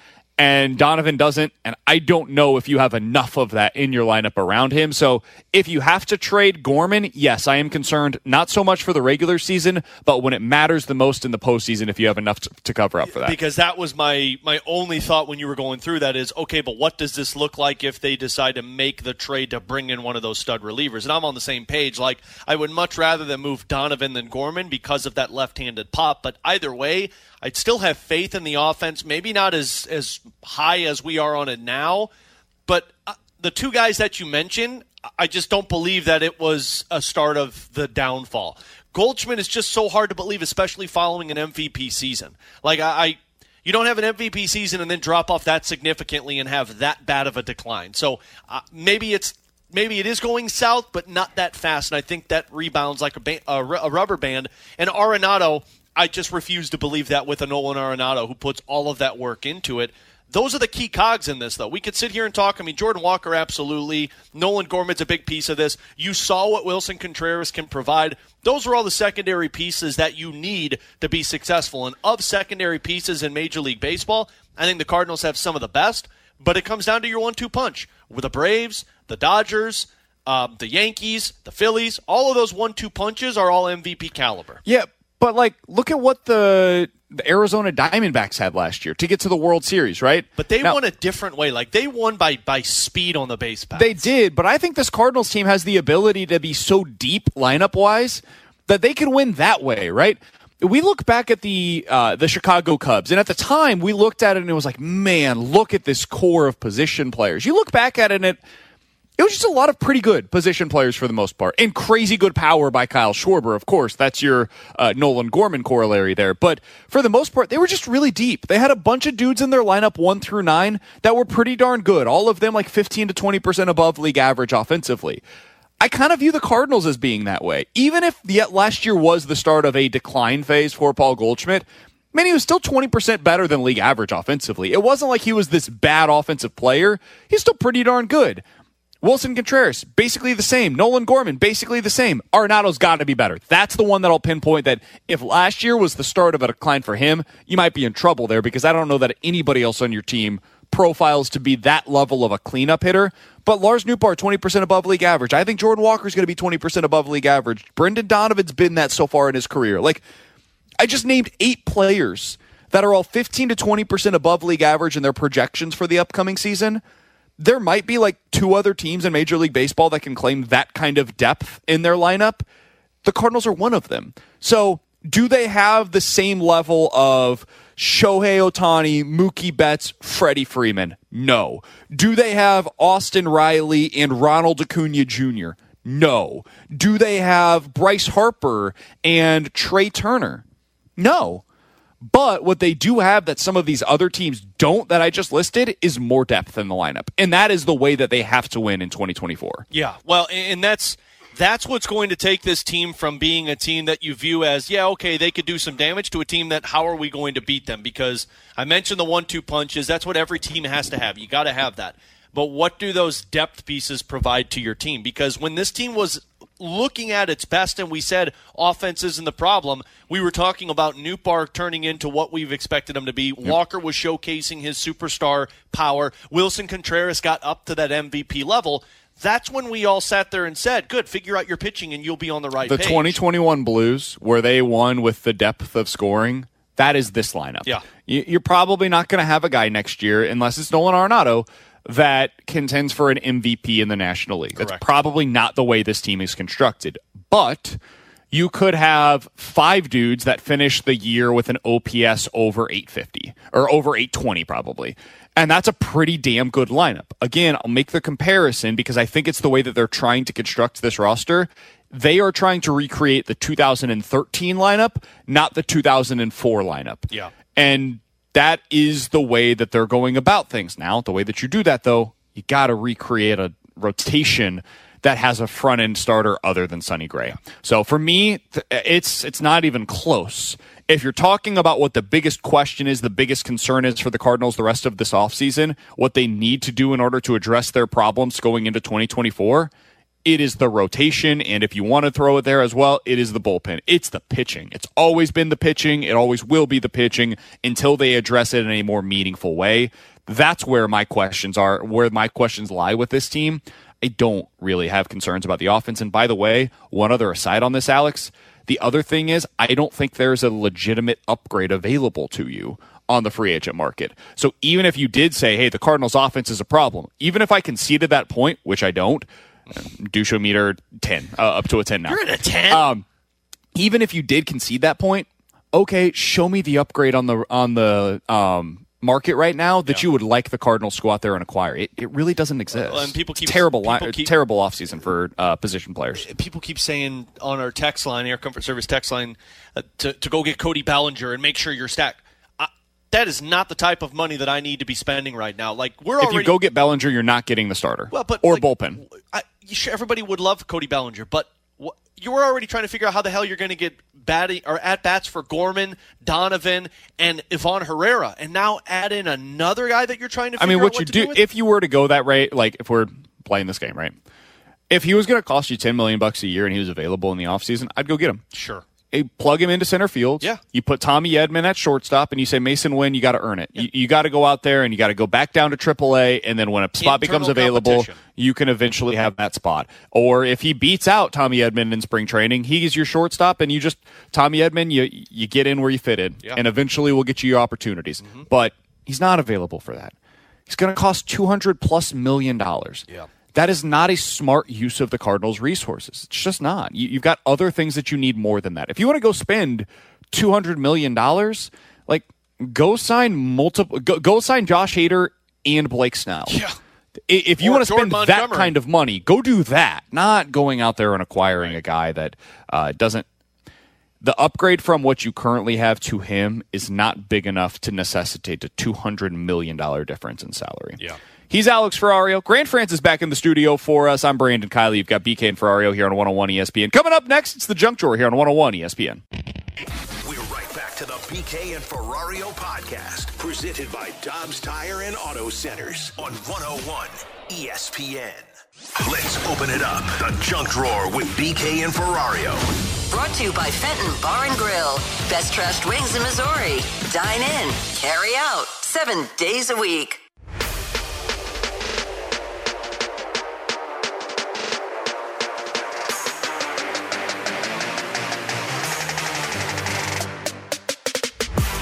Alongside Alex and Grant on BK, you got BK and Ferrario here on 101 ESPN. Alex, yesterday I was looking through and I saw another article similar to what you saw yesterday, the best movie or best TV shows to stream right now, to binge. I saw an article with the best 90s movies for a totally rad night in. Now, these are just the movies that are on HBO Max, but I wanted to get your thoughts on the best movies in general from the 90s. Their list included, at number 1, this was surprising to me, Speed. You know what? That's Keanu Reeves, right? Yeah. I wasn't a big fan of Speed. I might have to give it another chance, though. I haven't watched it in like 10 years. Would not be my number one choice out of all of the 90s films. So we continue from there. Mummy at number 2. Is that the Brendan Fraser one? Yeah. That should be number 1. I Know What You Did Last Summer. Yes. Princess Mononoke. Not familiar with their work. Blade, Space Jam, Happy Gilmore, Jerry Maguire, Pulp Fiction, Boogie Nights. Some objectively great movies on that list. Yeah. I think it's missing a lot of the best, though. Absolutely. 314-399-9646 is the Air Comfort Service text line. If you could watch one 90s movie on repeat, what would it be for you, Alex? Oh, God. Honestly, Mummy would probably be at the top of that list. I love Brendan Fraser in that film. I'm surprised you're not going with like Goodfellas, Godfather. That was going to be my next one. Goodfellas was going to... By the way, apparently someone texted in and said Josh Innes said Casino is better than Goodfellas. What the hell? Goodfellas is obviously there. Tommy Boy would be at the top of that list. Honestly, any of the 3 Chris Farley trilogy movies, Tommy Boy, Black Sheep, or Beverly Hills Ninja. Rush Hour, probably one of my all-time favorites. They can't make that movie today. No, it's just such a good damn movie today. And then I'm surprised they put Happy Gilmore on there. Great choice. But Billy Madison is by far the best 90s Adam Sandler film out of all of them. So it would probably be one of Billy Madison, Rush Hour, or Goodfellas. I know it is super cliche, but mine is Shawshank. Like, I feel like Shawshank at any given time, if you just start scrolling your channels, it's on somewhere. Yeah. And if there's no sports on, if there's nothing going on at the night, I'm not watching the Great British Baking Show or something with my wife. Like, that's probably the movie that I'm going to go ahead and end up with. So that would be my top of the list, but we've got some good ones. God, somebody's Independence Day, absolutely. Oh, dude, every 4th of July, you got to watch Armageddon, love me some Armageddon. Jurassic Park, low-key, people don't talk enough about how great that one is. Somebody put Clueless. Tombstone, are you kidding me? I'll be your Huckleberry. He's Alex Ferrario. Grant France is back in the studio for us today. I'm Brandon Kiley. Keep those coming in on the text line at 314-399-9646 is the Air Comfort Service text line. Coming up next, it is officially Bragging Rights Day. I'll be down at Enterprise Center later on this evening, Alex. Mizzou versus Illinois. Some momentum for the Tigers. What's Gabe DeArmond think about Mizzou's chances tonight and his thoughts on Mizzou football recruiting? We'll talk to Gabe next here on 101 ESPN. We're right back to the BK and Ferrario podcast, presented by Dobbs Tire and Auto Centers on 101 ESPN.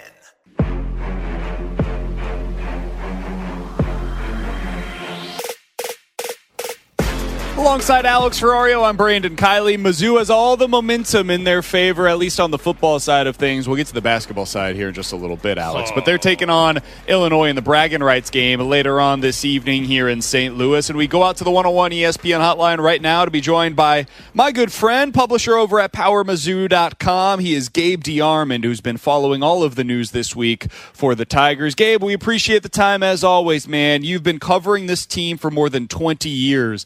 Can you put into context for us what we've witnessed on the recruiting trail with Mizzou this year? It's been weird because this was a class that for a long time people were like, I don't get it. It's not as good as the other ones. We don't have as many guys. It's not as highly rated. And then all of a sudden in the last 2 weeks, it was just like, oh, hey, it's pretty good. And, oh, by the way, they signed the number 3 prospect in the entire country back in August. Yeah, it's been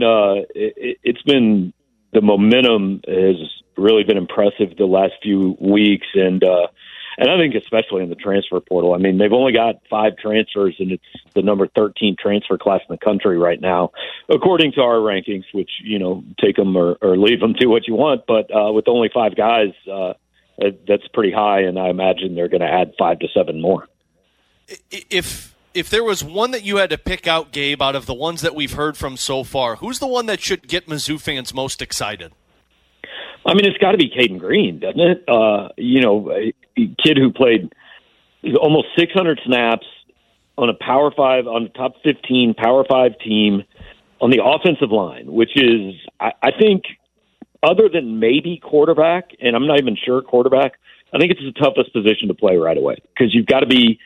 It's not just physically, but physically is the toughest part, obviously. But to be ready to play that position as a true freshman in Power 5 football is pretty incredible. And, he's a local kid coming back home, and they now have guys in 3 straight classes from a school that is producing Power 5 talent every single year. So I think that's got to be the one. And also it's kind of apparently started this new old rivalry, which, a Missouri team with Luther Burden, Theo Weiss, Caden Green, Williams Winery, and Chris McClellan on it facing Oklahoma. That'd be an interesting week in which I would retreat from Twitter.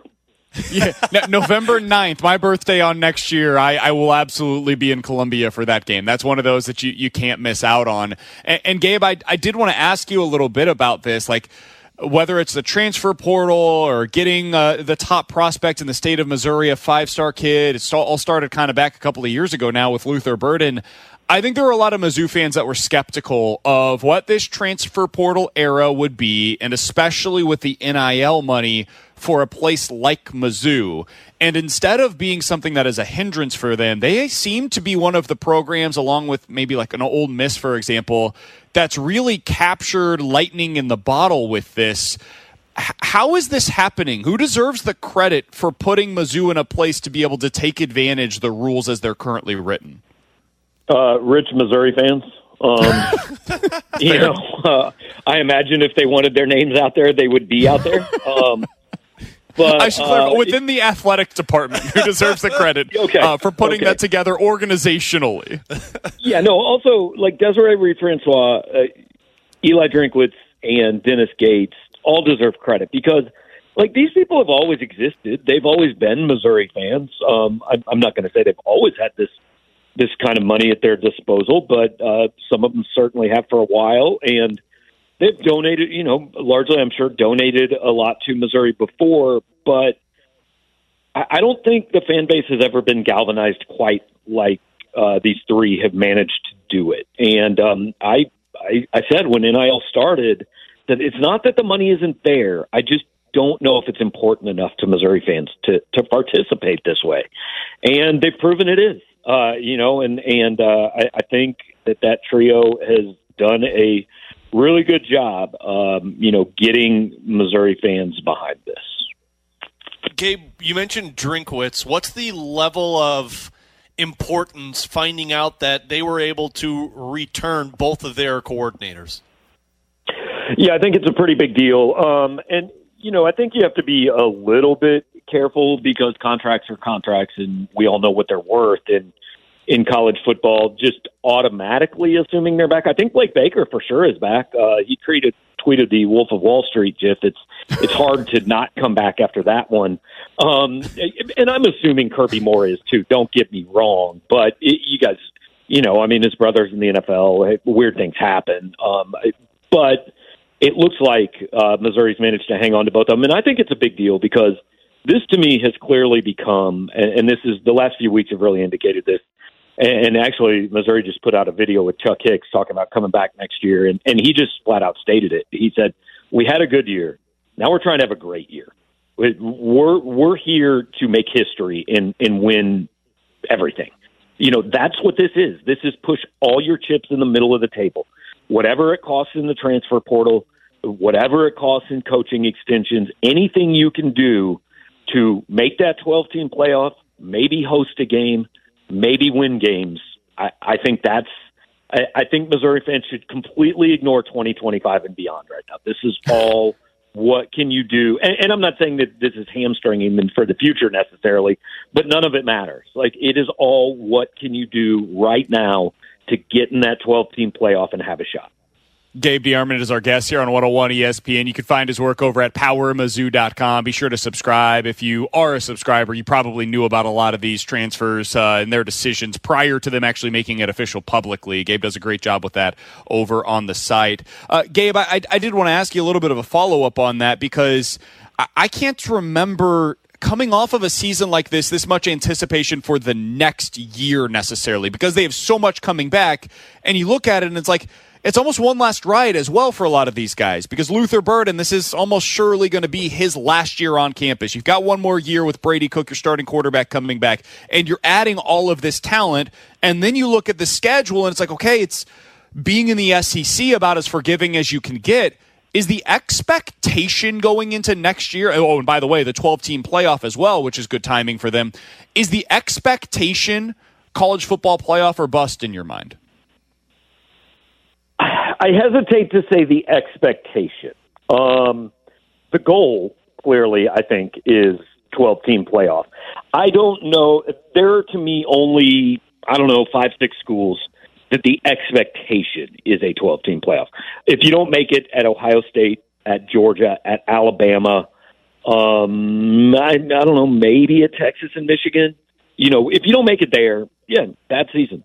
But I don't think you can say that at Missouri. But you've got schools, Missouri, Ole Miss, I'm sure Washington will be one, that now, okay, this is the goal. And it's a realistic goal. If Missouri finishes in the portal the way I think it will, I think there's a pretty good chance that it's a top 10 team to start next season. Okay, Gabe, over to the basketball side because we spent an awful lot of time here on our show trying to figure out who the hell the Blues are. I've only seen a couple of the Mizzou basketball games because they play at the same time the Blues do, but who the hell is this basketball team for Mizzou? I want to say I don't know. But the truth is, I hope I don't know, because if I do know, it's not great. I wrote after the Seton Hall game, I said that their biggest strength was that they never quit. They're tough. They're never out of a game.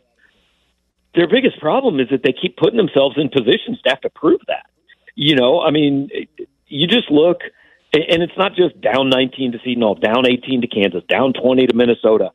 They had a 31-9 lead on Loyola, and it was a 5-point game at halftime. They got outscored in a half by South Carolina State. So I'm not looking at playing 40 minutes. Get to 20 and go from there, because they really haven't done that. What they've done is put themselves in desperation mode and played like 7. And once it was good enough, and the rest of the time it really wasn't. So right now, to me, they're a team that is missing options 2 and 3 offensively. They're just not there. Sean East has been steady. Tamar Bates has had a couple games. Nick Honors had a couple, but they don't consider. Last year you knew Kobe was the guy, but you knew DeMoy, Golston, Carter, maybe even Honor, maybe sometimes East. You knew a couple of those guys were showing up. I mean, they were putting 3 and 4 guys in double figures all the time. And now, outside of Sean East, I don't know if you can tell me somebody you reliably believe is scoring 10 points for this team. Yeah, and that's the problem. Like, on any given night, any of them could, but you just never know who it's going to be. And there are some nights where it takes too long to figure out who that guy is going to be, and that gets the drought. And as you mentioned, that's been a consistent problem for them this year. Gabe, big night tonight in St. Louis with the bragging rights game. You've covered a ton of these. Where's this one rank in terms of like the regular games that Mizzou has played over the years, whether it's football, basketball? Is this one of your favorite events that you cover on a regular basis? Absolutely. It always was my favorite one, my favorite thing of the year, because for multiple reasons, but it was the only one you went to that it's like truly 50-50. And I grew up on this game, and I mean, really mattering. Like really being one of the better non-conference series in the country. Now, I don't feel like it's been that for, 10 years, 15 years, because either one of them wasn't very good or neither of them were very good. And now with college football and how big it's become and just dominating every month of the year, but especially now December, it just kind of sneaks up on you, and it doesn't get the attention that it used to get. Last year I thought was obviously really fun, and it's always a great game once you get there. And now that the fans are showing back up, I don't really know what's expected tonight as far as if they've sold it out or come close. Be interested to see when I get in there. But yeah, it's a really fun event to go to usually. And just because it is one of those, hey, you never know. Like I've said a number of times, the worst team seems to usually win this game. So Missouri fans are looking for something. Hey, this should be your year, kind of like last year was. I mean, Illinois is a 6.5-point favorite, but it seems like the better team always gets beat in this game. Gabe, we'll get you out of here on this. Do you have a favorite bragging rights moment?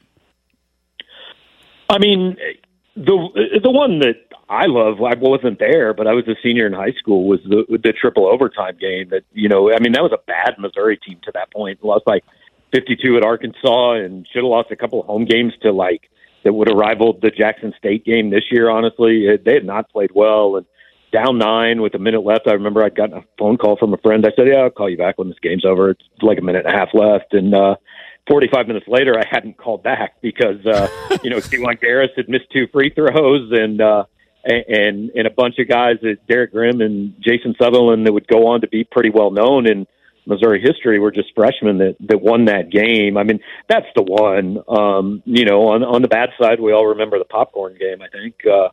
But last year was up there. I mean, I did not expect Missouri to win that game, and that might have been the best game I've ever seen Missouri play. I mean, they were phenomenal in that basketball game.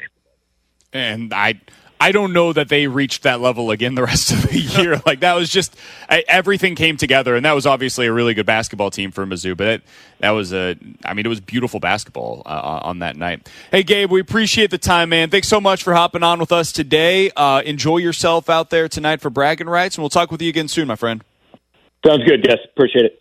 You got it. That's Gabe DeArmond, a good friend of mine, publisher over at PowerMizzou.com. You should read his work there. Be a subscriber if you haven't already. It's I mean, basically, buy yourself a cup of coffee over at Starbucks or get yourself a subscription over at Power Mizzou. It is legitimately well worth your time and your money if you are a big-time Mizzou fan.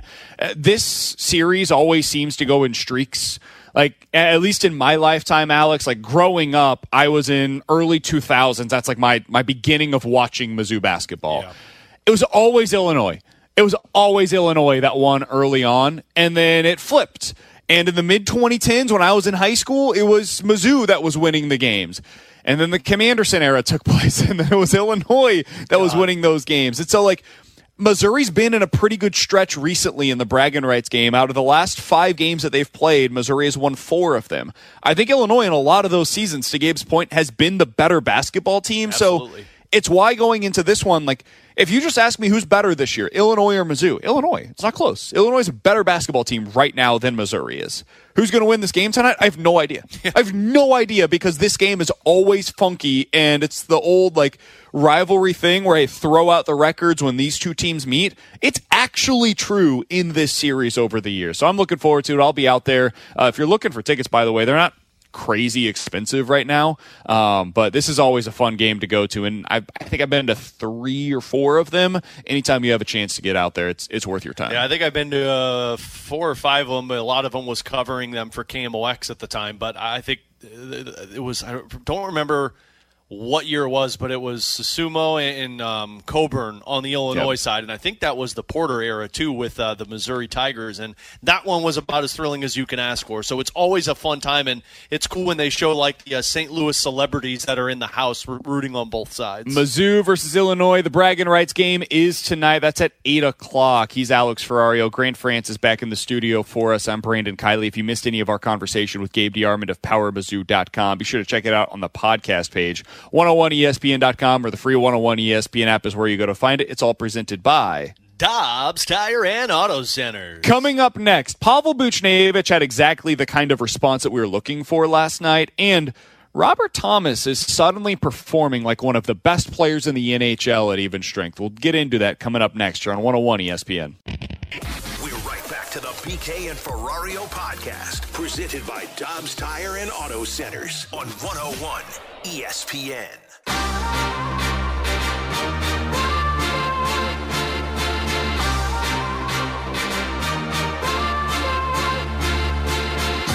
Robbie, Jordan, again, they were our best players again here tonight. And to win this league, you have to have your best players being your best players. But I thought overall as a crew, like everybody came, they were ready to compete, and we did things, in our game that we didn't see 2 nights ago.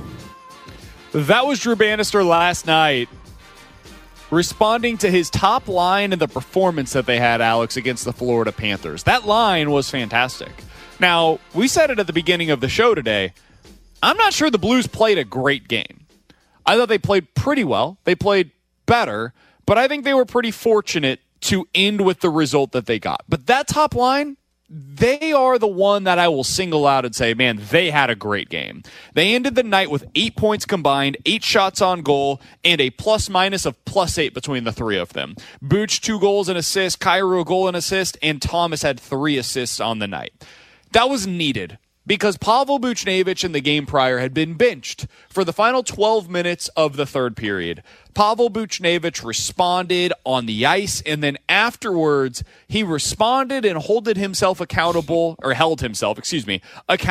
the media as well. Here was his answer when asked about being benched and responding the way that he did last night. Love this from Pavel Buchnevich. I deserve to be benched last game, and I'm not at 20 years old to thinking too much about past games, and we got a result what we want, and bounce back and be ready for Chicago game. Just a side note for when people push back when we say, oh, well, that guy's young. He's not young. He's 25 years old. He's been in the league for 5 years. That's what we mean by being young and being a veteran. Buchnevich just gave you a veteran answer by saying, I'm not 20 years anymore worried about what happened in the last game. I deserved to be benched. I was bad, and I went out there and I showed why I'm not that type of player.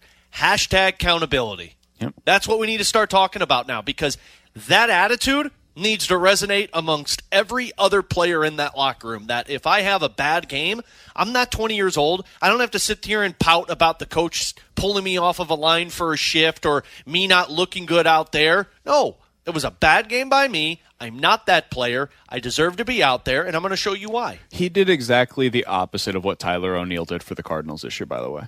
Tyler O'Neill was called out publicly the same way that Pavel Buchnevich was. Tyler O'Neill was essentially benched the same way that Pavel Buchnevich was.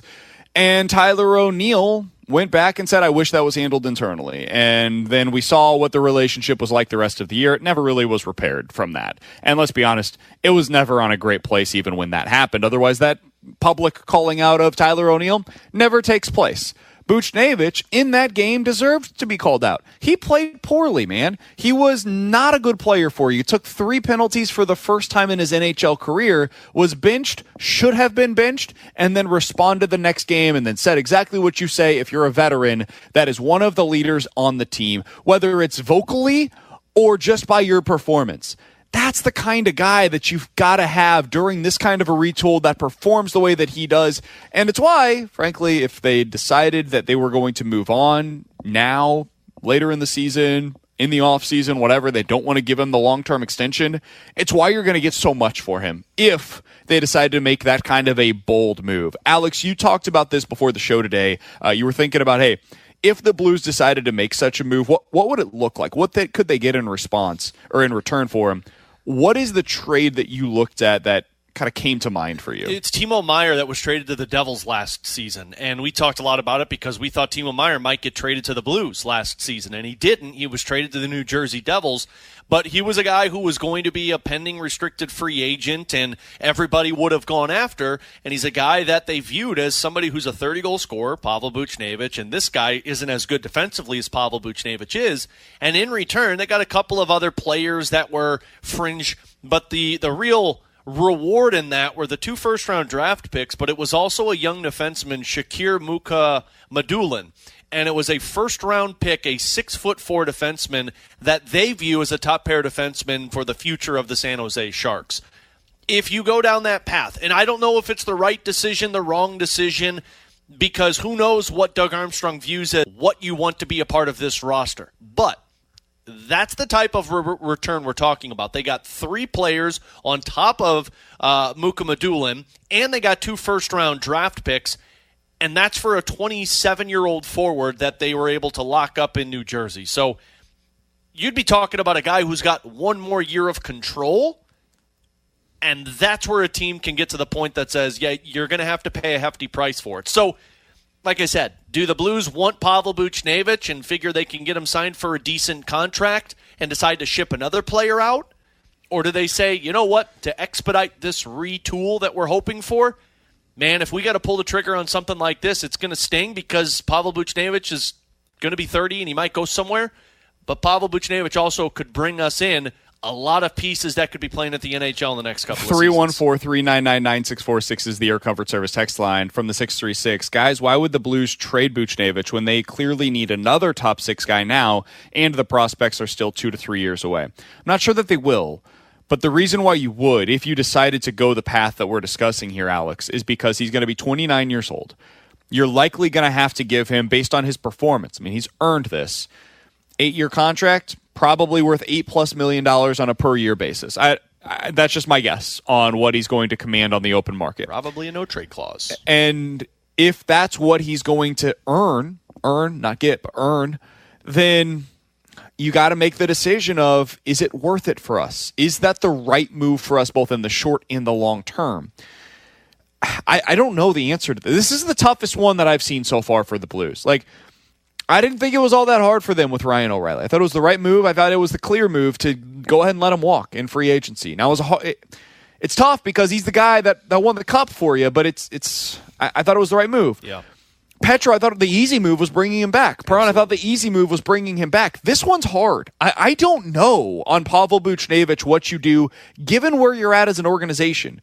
Because if you are still 3 years away from true contention, Alex, you're talking about a guy that's going to be in his early 30s. He's going to be making $8 million a year. He's going to have a no-trade clause. And Where's he fit with your team at that point in time? Hopefully he's still a top-line player. You just don't know. You don't know how he's going to age. So if you decide to go that path and you think, okay, getting the assets in return from Booch, it's worth more than having Booch around, I could listen to the argument as to how that ends up being the case, but man, is he a good player. And if you can keep him around, that would be my preference, obviously. I think it comes down to a real conversation that Doug Armstrong has to have of what this team looks like, and that's why he did what he did. And, yeah, I don't like it. Nobody still likes it about the Berube thing, but you move on because you got to figure out what this roster is.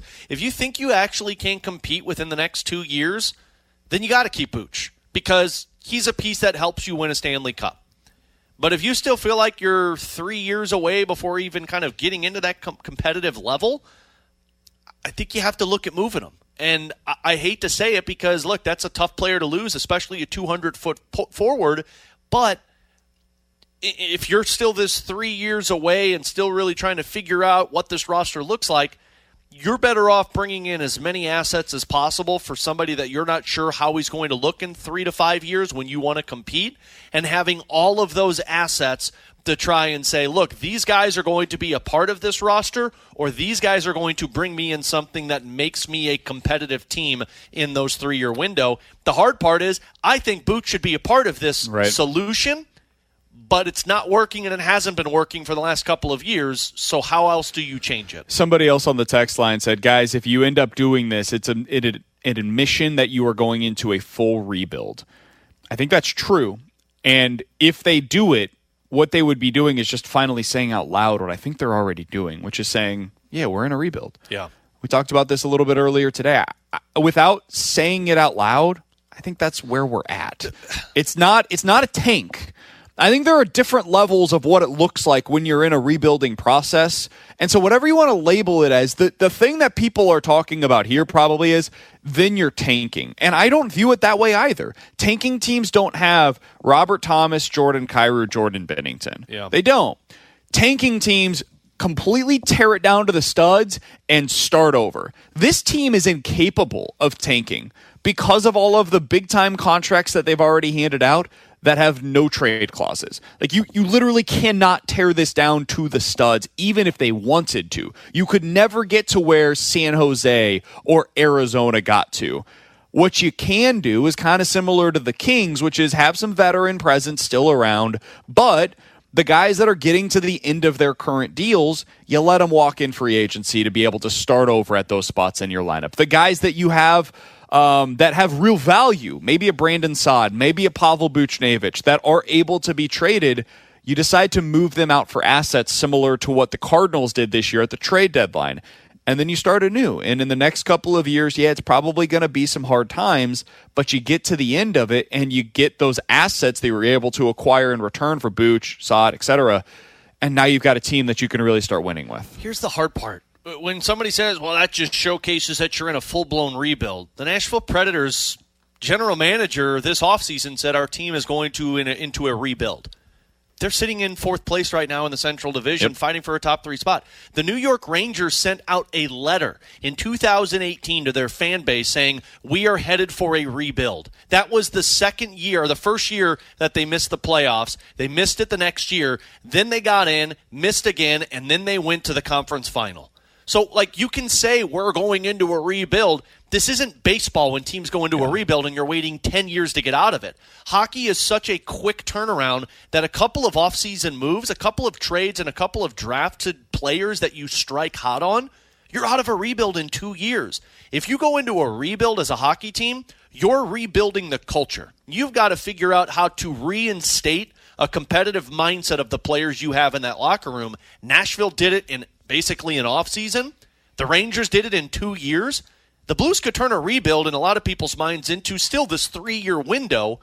It's just a matter of getting the right pieces to get out of this rebuild. He's Alex. Grant Francis is back in the studio for us today. I'm Brandon Kiley. Alex and I are broadcasting live at the E&B Granite Studios out at the Centene Community Ice Center. By the way, Robert Thomas, want to shout him out. We mentioned how good the top line was last night. Man, Robert Thomas has been pretty damn good for the last 6 weeks of the regular season. He had 3 assists last night, all at even strength. He now has 12 goals and 16 assists at even strength this season. For context, he had 13 goals and 13 30 assists at even strength all of last year. The only players in the NHL that have more even strength points this season than Robert Thomas, Nathan McKinnon, and Nikita Kucherov. He's third in the league in even strength points so far this year. Now, I'd like to see him improve a little bit at power play points. No. Baby steps at even strength. Hot damn, has he been good for a team that is struggling this year. I think I'd like to see everybody on this roster improve on power play points. For sure. Coming up in about 15 minutes or so, we'll get to our NFL weekend look ahead. But next, 314-399-9646 is the Air Comfort Service text line. You give us 4 options. We'll tell you which one's got to go here on 101 ESPN. We're right back to the BK and Ferrario podcast, presented by Dobbs Tire and Auto Centers on 101 ESPN. This is BK and Ferrario. Time now for One's Gotta Go. We offer up the talking points, and you get to pick which one's gotta go on 101 ESPN.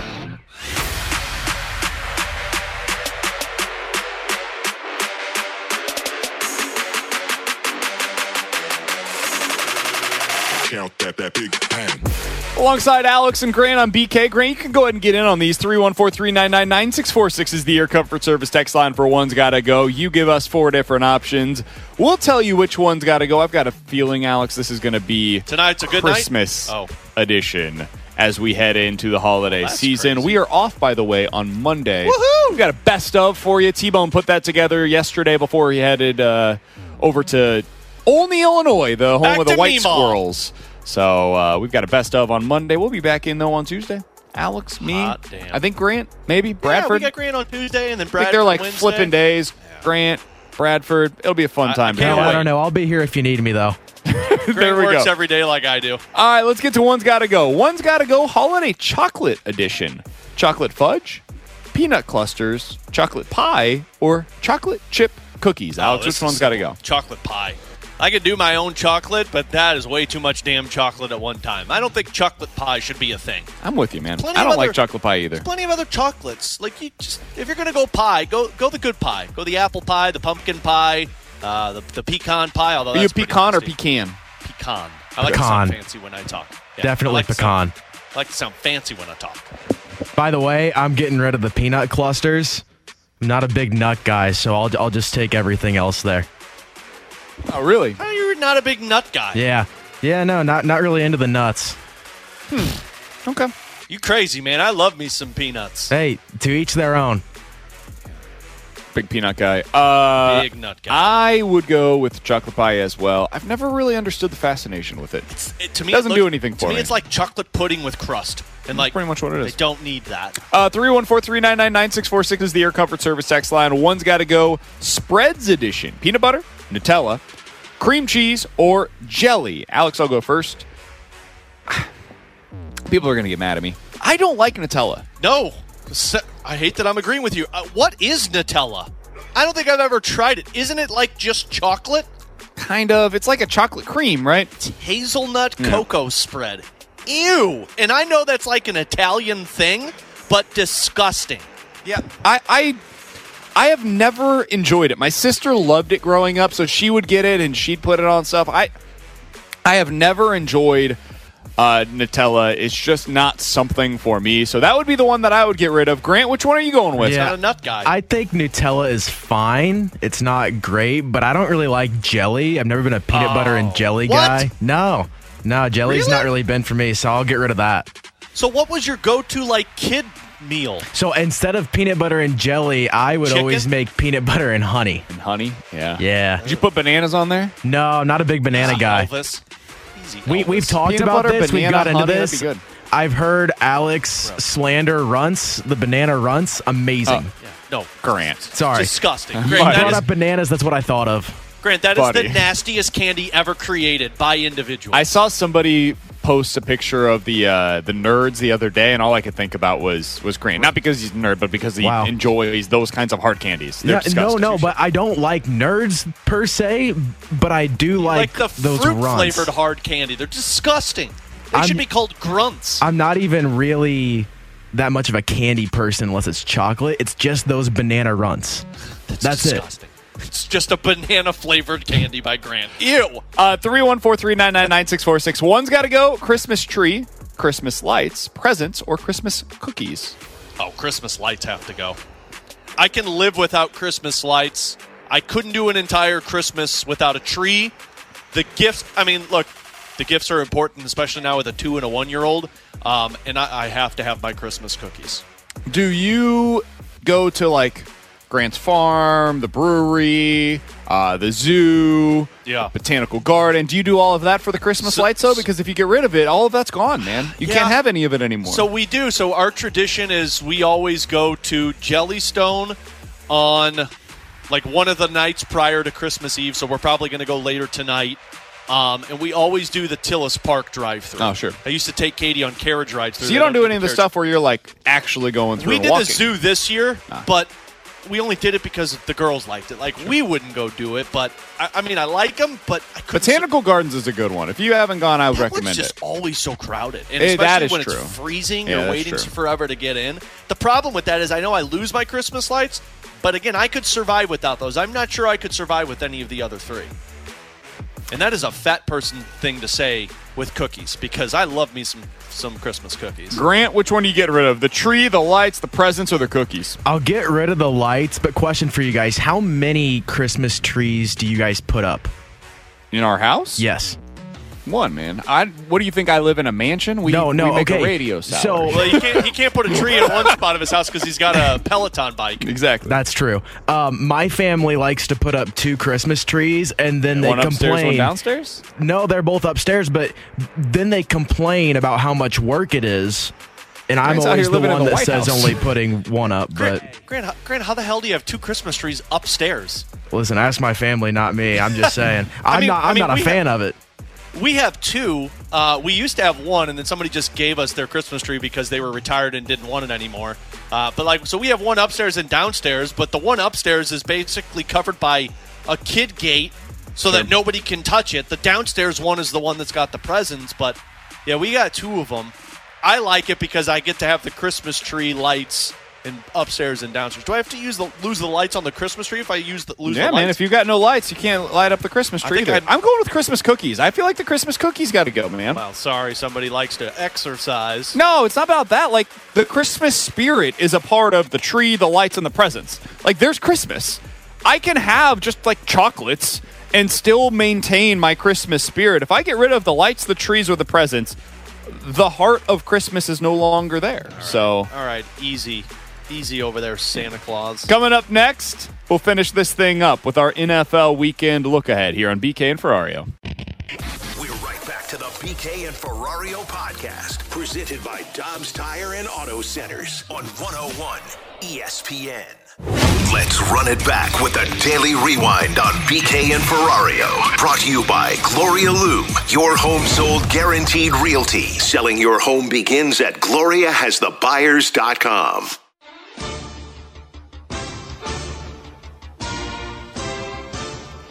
Alongside Alex and Grant on BK, let's dive into some NFL weekend look ahead. Alex, it's an interesting week in the NFL because we've got games tomorrow and Sunday and Monday, and not in the typical way. We've got a doubleheader tomorrow. We've got our typical games on Sunday, and then on Monday, we got a triple header, baby. Hey-o. The NFL said, NBA, cool. You guys get the Christmas day typically? Not this year, ladies and gentlemen. Now this year, we've got Raiders, Chiefs, Giants, Eagles, and Ravens, 49ers. People are going to be locked in on the NFL on Monday. Sorry, NBA. Nobody's going to be watching your games Monday. All right. So normally the way that we do this is the Sunday slate because that is what we're going to be having an opportunity to watch prior to coming back in on Monday. This week is different. So, Alex, I will say this. If you could sit in front of your television for any 3-hour stretch, Saturday, Sunday, or Monday, you can only watch one game, what is the game that you're going to be monitoring this weekend? It's going to be Monday Night Football, baby. It's going to be Niners and Ravens because that game, to me, I get to find out who the actual Super Bowl contender is and who's the fraud. And for me, I'm going Cowboys-Dolphins. I want to find out what these teams actually are. When they go up against the legitimate threats in either conference, most of the time they've shrunk. What does it look like when they go up against one another? It sounds like Tyreek Hill is going to be playing in this game, which is great. I want to see the Dolphins at closer to full strength. Do the Cowboys have it in them to go on the road where they've struggled for most of this season and get a win in Miami? If they do, the AFC East is suddenly up for grabs for the Buffalo Bills as well, so it has massive implications in that regard. Cowboys-Dolphins, Sunday 3:25. That's the game I've got circled for me. Alex, if you had to pull off one upset going into the weekend, a 3-point underdog or bigger, who are you going with that you expect to win outright? I don't know what the line is right now Sure. of the Buccaneers-Jaguars game. Are the Bucs the underdog? The Bucs are the favorite in that one by 2.5. So I'll There's question about if Trevor Lawrence is going to even start in that game, so I think that's why. I guess if I had to pick one, it might be the Cardinals. Because as much as I don't believe in that team and they're bad, like I also have seen the Chicago Bears look great at times and look awful at other times. They'd be one of them. I'd also put the Raiders into the conversation. The Titans over the Seahawks would be one that I would throw into this. Is that 3 points? 3.5 points in favor of the Seahawks. I think the Titans can win that game. It's at home. The Seahawks just had a highly emotional game on Monday Night Football. I think that the Titans could end up winning that one. I'd take the Titans as my straight-up upset pick. Against me there. Alex, before we get out of here, the Fast Lane's coming up next. The team that you want to see with the most to gain this weekend is? I think it's the Bills. Keep it rolling, baby. For me, it's the Ravens. If they beat the 49ers, hot damn. Okay, I'll take you seriously now because I think the 49ers are the best team in the league. He's Alex, I'm BK. Grant has done a fantastic job for us in the studio today. Can't wait to talk to you guys on Tuesday. Have yourself a very Merry Christmas. Be safe out there. You guys have a great week in the Fast Lane coming up next. You're on 101 ESPN. You've been listening to the BK and Ferrario podcast, presented by Dobbs Tire and Auto Centers on 101 ESPN.